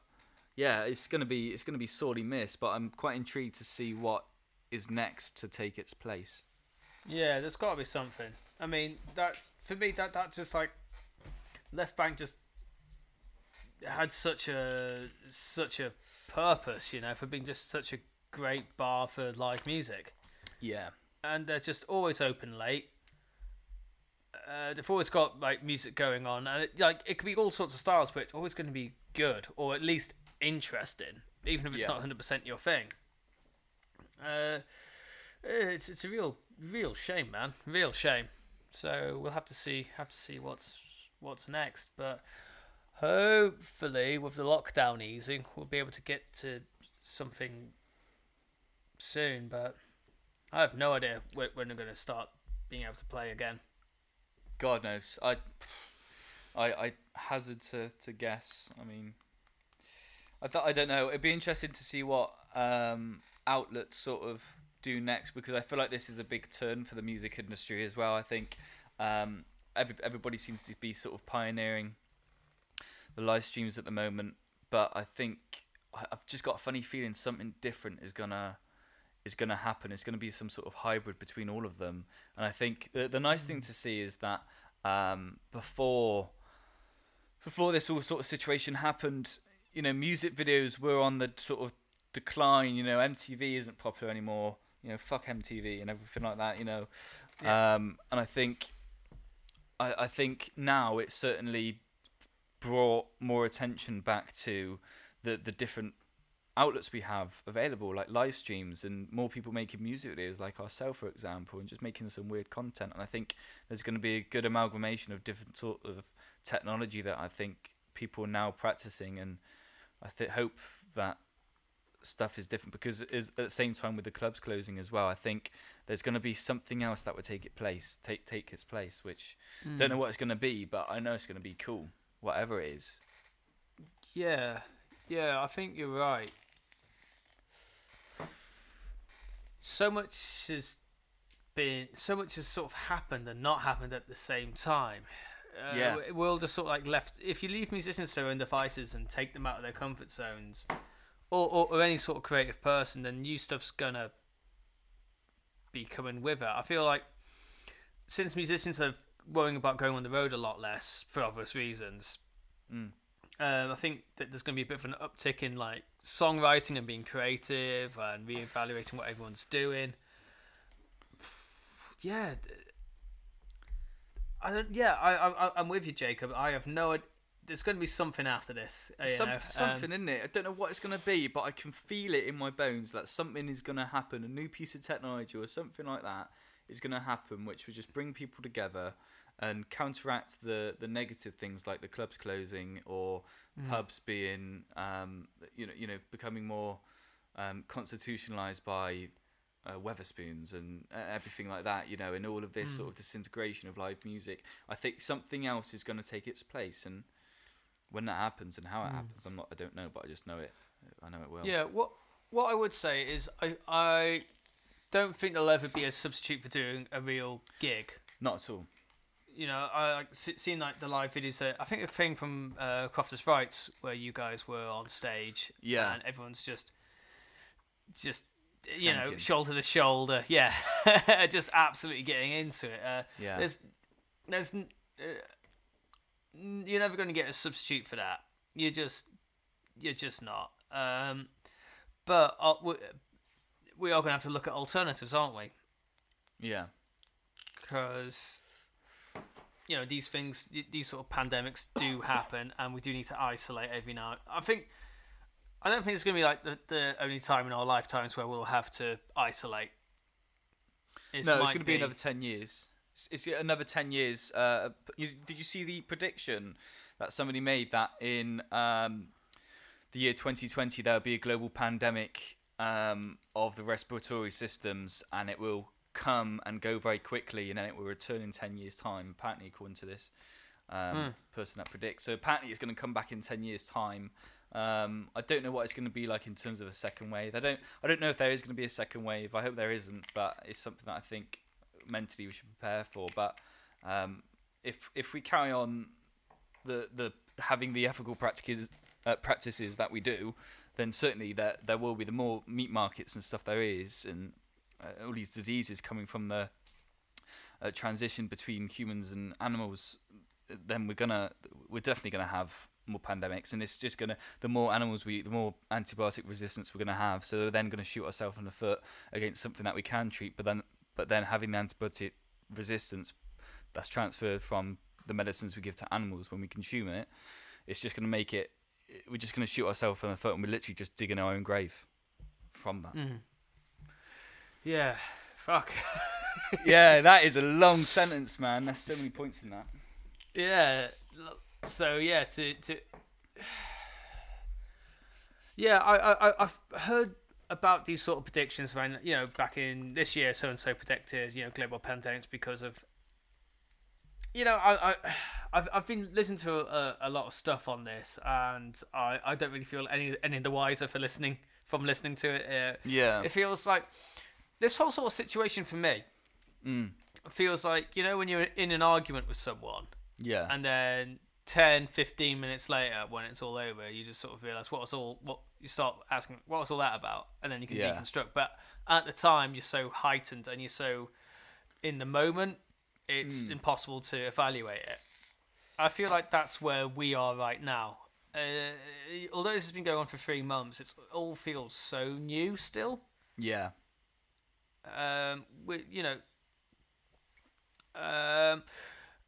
It just doesn't feel like something that we can accurately evaluate. Yeah. Do you know what I mean? I don't want to say too much about it, but to bring things back to music and to bring things back to a positive, I think that it is encouraging us all to innovate. I mean, I'm so happy that I can carry on doing podcasts via video chat. I can still give guitar lessons via video chat. If I wanted to, I could live stream, but I don't really think I'm going to be doing that. I have thought about it. Damien from Marquetta, who was on a few weeks ago, was saying that he's having a really good time with it. But power to him. I don't really think I want to be doing that myself. Yeah.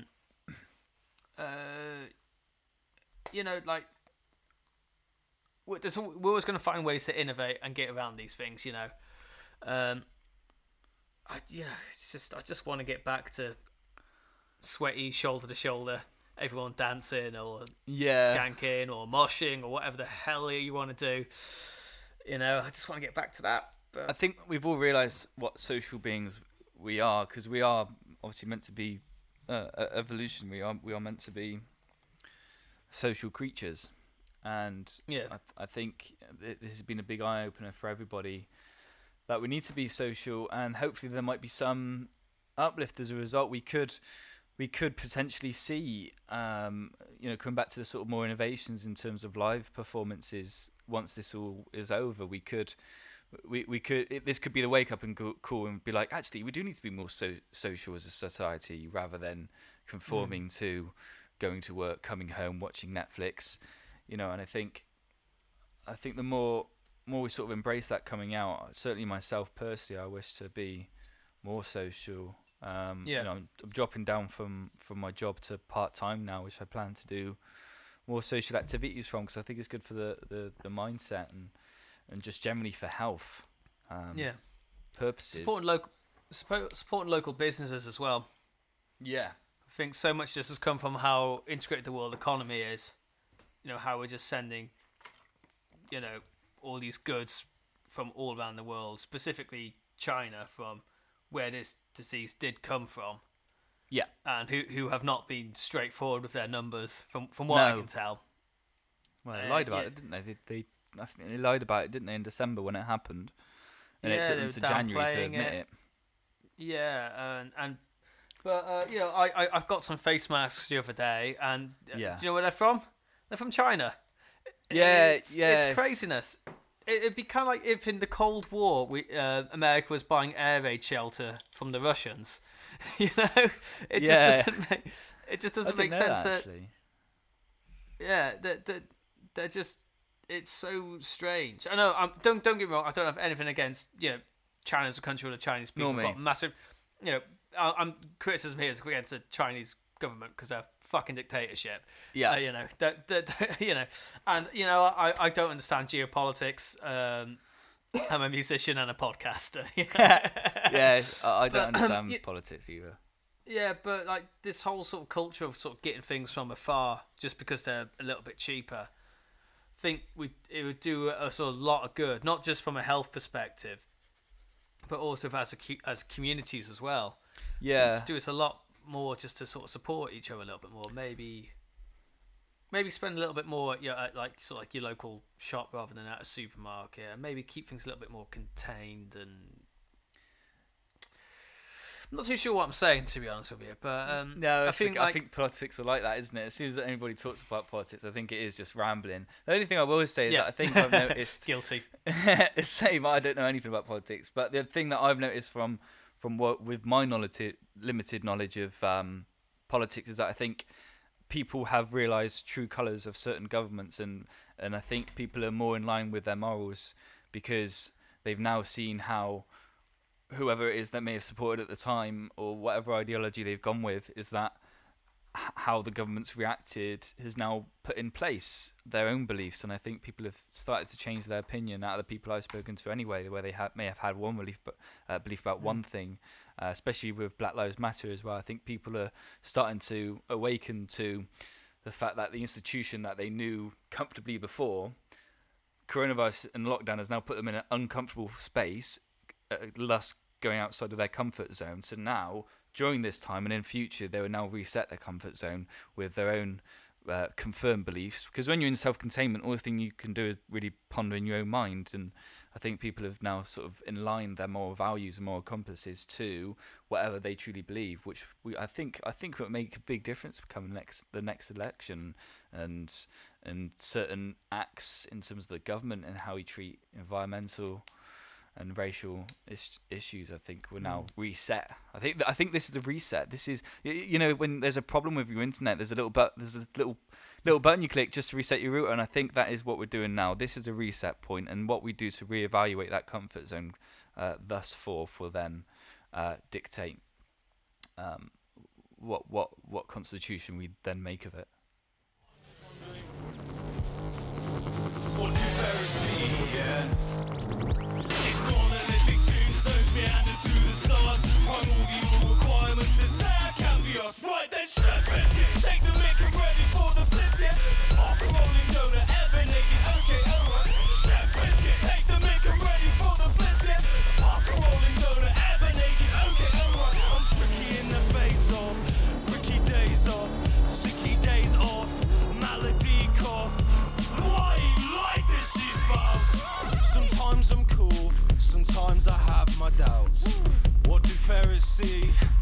Absolute fucking absolute now, absolute now, absolute fucking now, absolute now, absolute now, absolute fucking now, absolute now, absolute now, absolute fucking now, absolute now, absolute now, absolute fucking now, absolute now, absolute now, absolute fucking now, absolute now, absolute now, absolute fucking now, absolute now, absolute now, absolute fucking now, absolute now.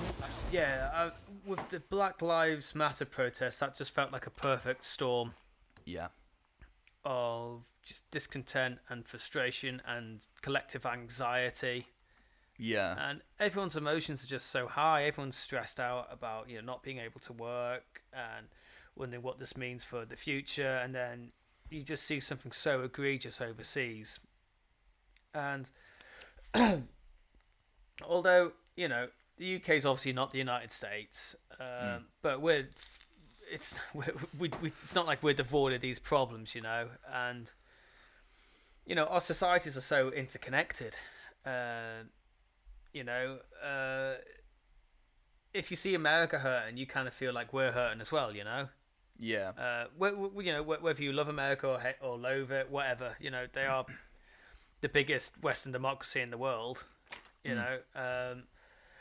and if you see, just remember when it all first happened, just seeing like rows and rows of burnt out police cars and everything like that. It was, and obviously I've not actually gathered up the courage to watch the George Floyd actual video. No, nor me. I haven't built myself up to that yet, but I've read. Plan to watch it. Yeah, that's reasonable. It may be a bliss for ignorance towards it myself, but I think me watching it isn't. That's in terms of result perspective, it's not going to influence my view of it because I'm still fully supportive of the whole cause. So I don't feel the need. I know what happened in the video, and I've seen little bits of it, but I've not seen the whole thing because I know how awful it is and upsetting. And I don't think I want to put myself through that because I already believe in the end result. Yeah. I think that's fair. Yeah, I don't think anyone in their right mind could really hold that against you too much. Yeah. But it's just such a perfect storm of, and then of just everyone just being not so happy and just kind of freaked out, and then you just see something so horrible happening, and I don't know what sort of sucks about it is like no one was really surprised about when it happened. No, it wasn't. Was it? It was more like, for fuck's sake, it's happened again. End Yeah. it. It's like it's tip of the iceberg. Yeah, it's just like that like just the whole atmosphere I was kind of feeling was enough's enough. This is gotten like this can't be standard procedure. It can't be every couple of years. A new camera phone video comes out of this happening, because this is not the first time. Yeah. And so, yeah, I feel like this is going to bring about some positive change. Yeah, I think so as well. I think we'll benefit from this whole thing. I think the stress of everything, I think, has led to this point. I think it's now, as I said earlier, it's that reset button. It's about what we build for ourselves next. Yeah, I think it's an emotional time for everyone. We've got to remember, and it's definitely made me more patient with other people and more patient with myself. Yeah. I'm sort of taking it upon myself to get a little bit happier, a little bit healthier, working out more. I've pretty much stopped smoking now, which is good news. It's been it's been way over 3 months. Is it? Bloody hell! Which is pretty good. I've fallen back into it a bit, actually. Yeah, thing is, I do know if I was there with you right now, I would definitely pinch a cigarette. So I haven't got a cigarette. All I've got is my vape because I can't afford cigarettes. Oh, that's fair. Well, there you go. But you like, I know I've still got like the temptation in a social situation, but hey, it's brilliant. It's a brilliant. It's along with drinking. It's an excellent social lubricant, isn't it? No matter how bad you feel for it the next day. Yeah. But yeah, I think it's something that however much the health problems are with smoking, I think it's not something. I think socially, I'm allowing myself to do it, and I think I benefit from it as well. And I think it's being aware of what you benefit from and not benefit from, but be it at the sacrifice and repercussions of other problems. But I personally just feel it helps me because it engages in that networking. If you're outside having a chuff with somebody and over a cigarette or beer outside, oh, you just played a wicked set, mate. Nice one. Yeah, can I pinch a fag? Yeah. So easier. Yeah, it's just part of it. I'm doing my best. So when all this is over, well, I say when it's over, when we get to our new normal, which I think is what people are saying, what's going to be next for BJ's? Okay, originally we had a release plan for all of the stuff we've been regularly playing out at open mics and big sort of ravey sort of gig type things. We've got a lot of finished tracks, and we initially had that Headache Weather song, which I think Ben talked about in the original podcast, and that will probably see a release again now. But I feel like I want to take a look over what we produce in future just to make sure it is all quality controlled again. I think Quarantine. I think because this is going to end up in a big mixtape. This whatever we release during the lockdown and during this sort of time is going to have its own mixtape called Quarantine P, but with a capital E / hyphen P. And it's going to have its own vibe, and then everything in future will have a different vibe as well, going back to more sort of even more ravey sort of roots.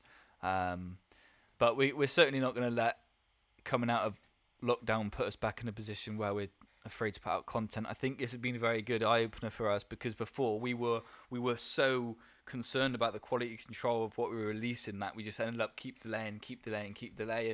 And I think with this we set ourselves a deadline where whatever is the quality of it, by this point, if it gets to that point, it's going to be out to the market.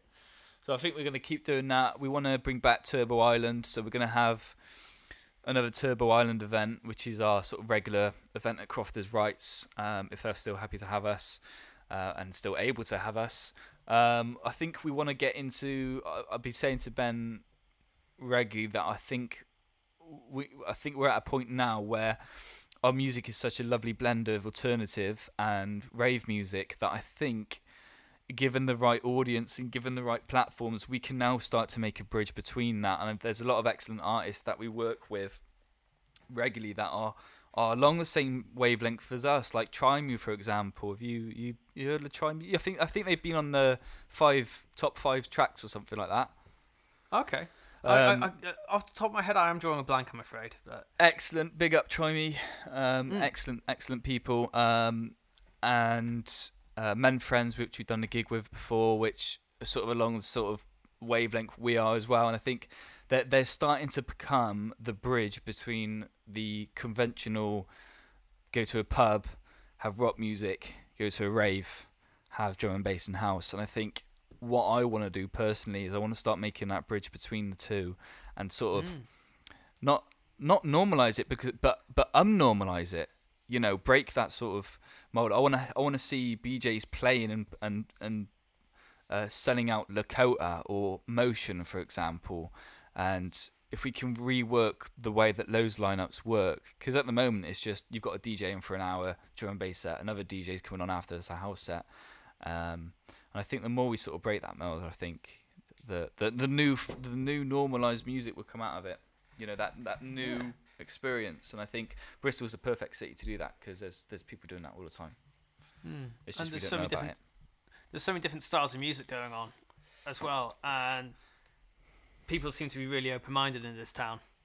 Yeah. About what sort of music they listen to, as long as it's, I don't know, as long as it goes down well live and it moves the needle in some point, then people. I mean, just the variety of guests that I've had on the short amount of time that this podcast has been running has been staggering.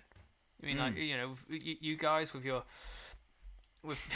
with your chaos, which I mean in the best possible way. Then I've had folk musicians, alt rock bands, ska, and all sorts. Man, it's been really something. So this is the town for it, dude. Yeah. I think that. Yeah, I'm feeling really optimistic about the future for you guys. I think that. Same actually, yeah. Yeah, I'm really glad to hear that, man. Jacob Peters, we've done over 2 hours. 2 hours, about 12 minutes from what I can count. Yes, we have.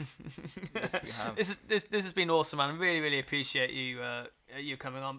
Thank you for having me. No, man, absolutely my pleasure. Before I let you go, is there anyone you'd finally like to give a shout out to?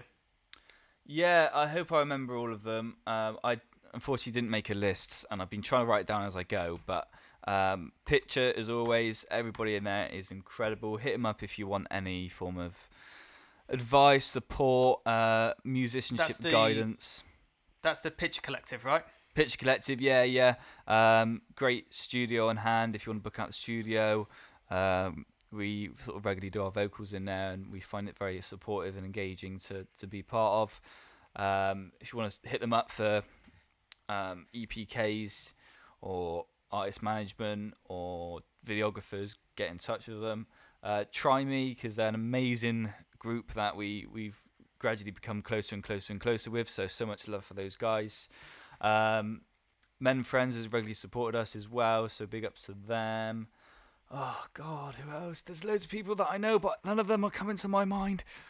Yeah, just generally sort of our friends and families for being supportive. I mean, we've probably not seen much friends and families during these sort of weird, strange times we're living in, so their support is very greatly appreciated, and much love to everybody. And yeah, if anybody is interested in the production sort of side of things, more than welcome to get in touch with myself and Ben. I'm actually starting to think of, I've actually will be, as of next week, starting to do online production lessons on a one-to-one basis. So if anybody feels the need to just be more intrigued about anything regarding production, hit me up, because it's literally cheap as chips, just £10 for an hour of my time. We can be doing whatever you want. That could be me giving some feedback on a mix and master, feedback on creative process. If you're new to production, then we can create a plan for you, get you making stellar tracks in no time. So hit me up if you're interested. Where can people find you, Jake? So people can find BJs on, I think it's B. I meant specifically your teaching thing. Sorry. Oh, teaching. Not sorted anything out for it yet. I'm gonna get a Fiverr link up and running, but just add me on Facebook, Jacob Peters. You should be able to find me. I'm probably like the only Jacob Peters in Bristol. You'll probably see a lot of the BJ stuff on there. Or just message me on Insta. My Insta is my drum and bass alias, so I think it's at Sniffer DNB. Yeah, just find me. I'm on every sort of social media bits, Twitter and everything. Just get in touch. Yeah. Awesome. Sorry to interrupt you there. Just wanted people to know. Yeah, sound. And obviously, people should be absolutely checking out BJ. So it's spelled, am I right? Capital B -J, then lowercase s. That's it. Yeah, I think our Instagram handle is at B_JS Bristol. Yeah, B_JS Bristol, and then on Facebook we're just BJs. Yeah, hit us up. We got the 5Gs drop in hopefully on the 3rd of July, and the Sniffer remix is also coming out on the same release. And then we've got another track called Relief, which will be coming out after that at some point. Yeah, big awesome. thing of Guan. Cool, great. So this is going to be coming out on Thursday the 2nd. So if you're listening, and all goes to plan, that means it's coming out tomorrow. So, hey! Yeah, check it out, guys. Speaking to ourselves in the future, that's always fun. I'll come to regret everything I've said in this podcast now. That's the spirit. That's all right, the spirit. Jake. I'm really, really happy that we got to do this. Really appreciate you taking the time. I know it's not the easiest thing to do, to talk to a stranger via a screen, but this has been really, really, really fun, man. Really appreciate it, bro. Thank you very much. All right, cool. All right, bye, everyone.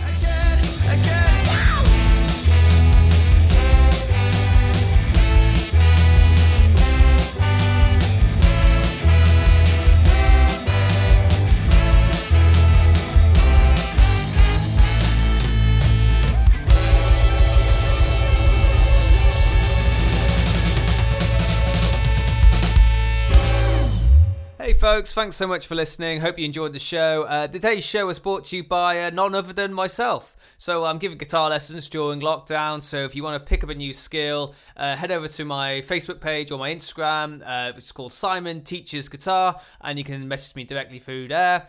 Or you can email me at simonteachesguitar90@gmail.com. That's simonteachesguitar90@gmail.com. I am offering half price off your first lesson, so that'll just be £15. Furthermore, if you mention in your inquiry that you found out about my teaching services through the Simon Campbell incident, that's another £5 off, so a tenner for your first lesson. You might as well give it a shot, folks. You got the time on your hands. All right, see you next week.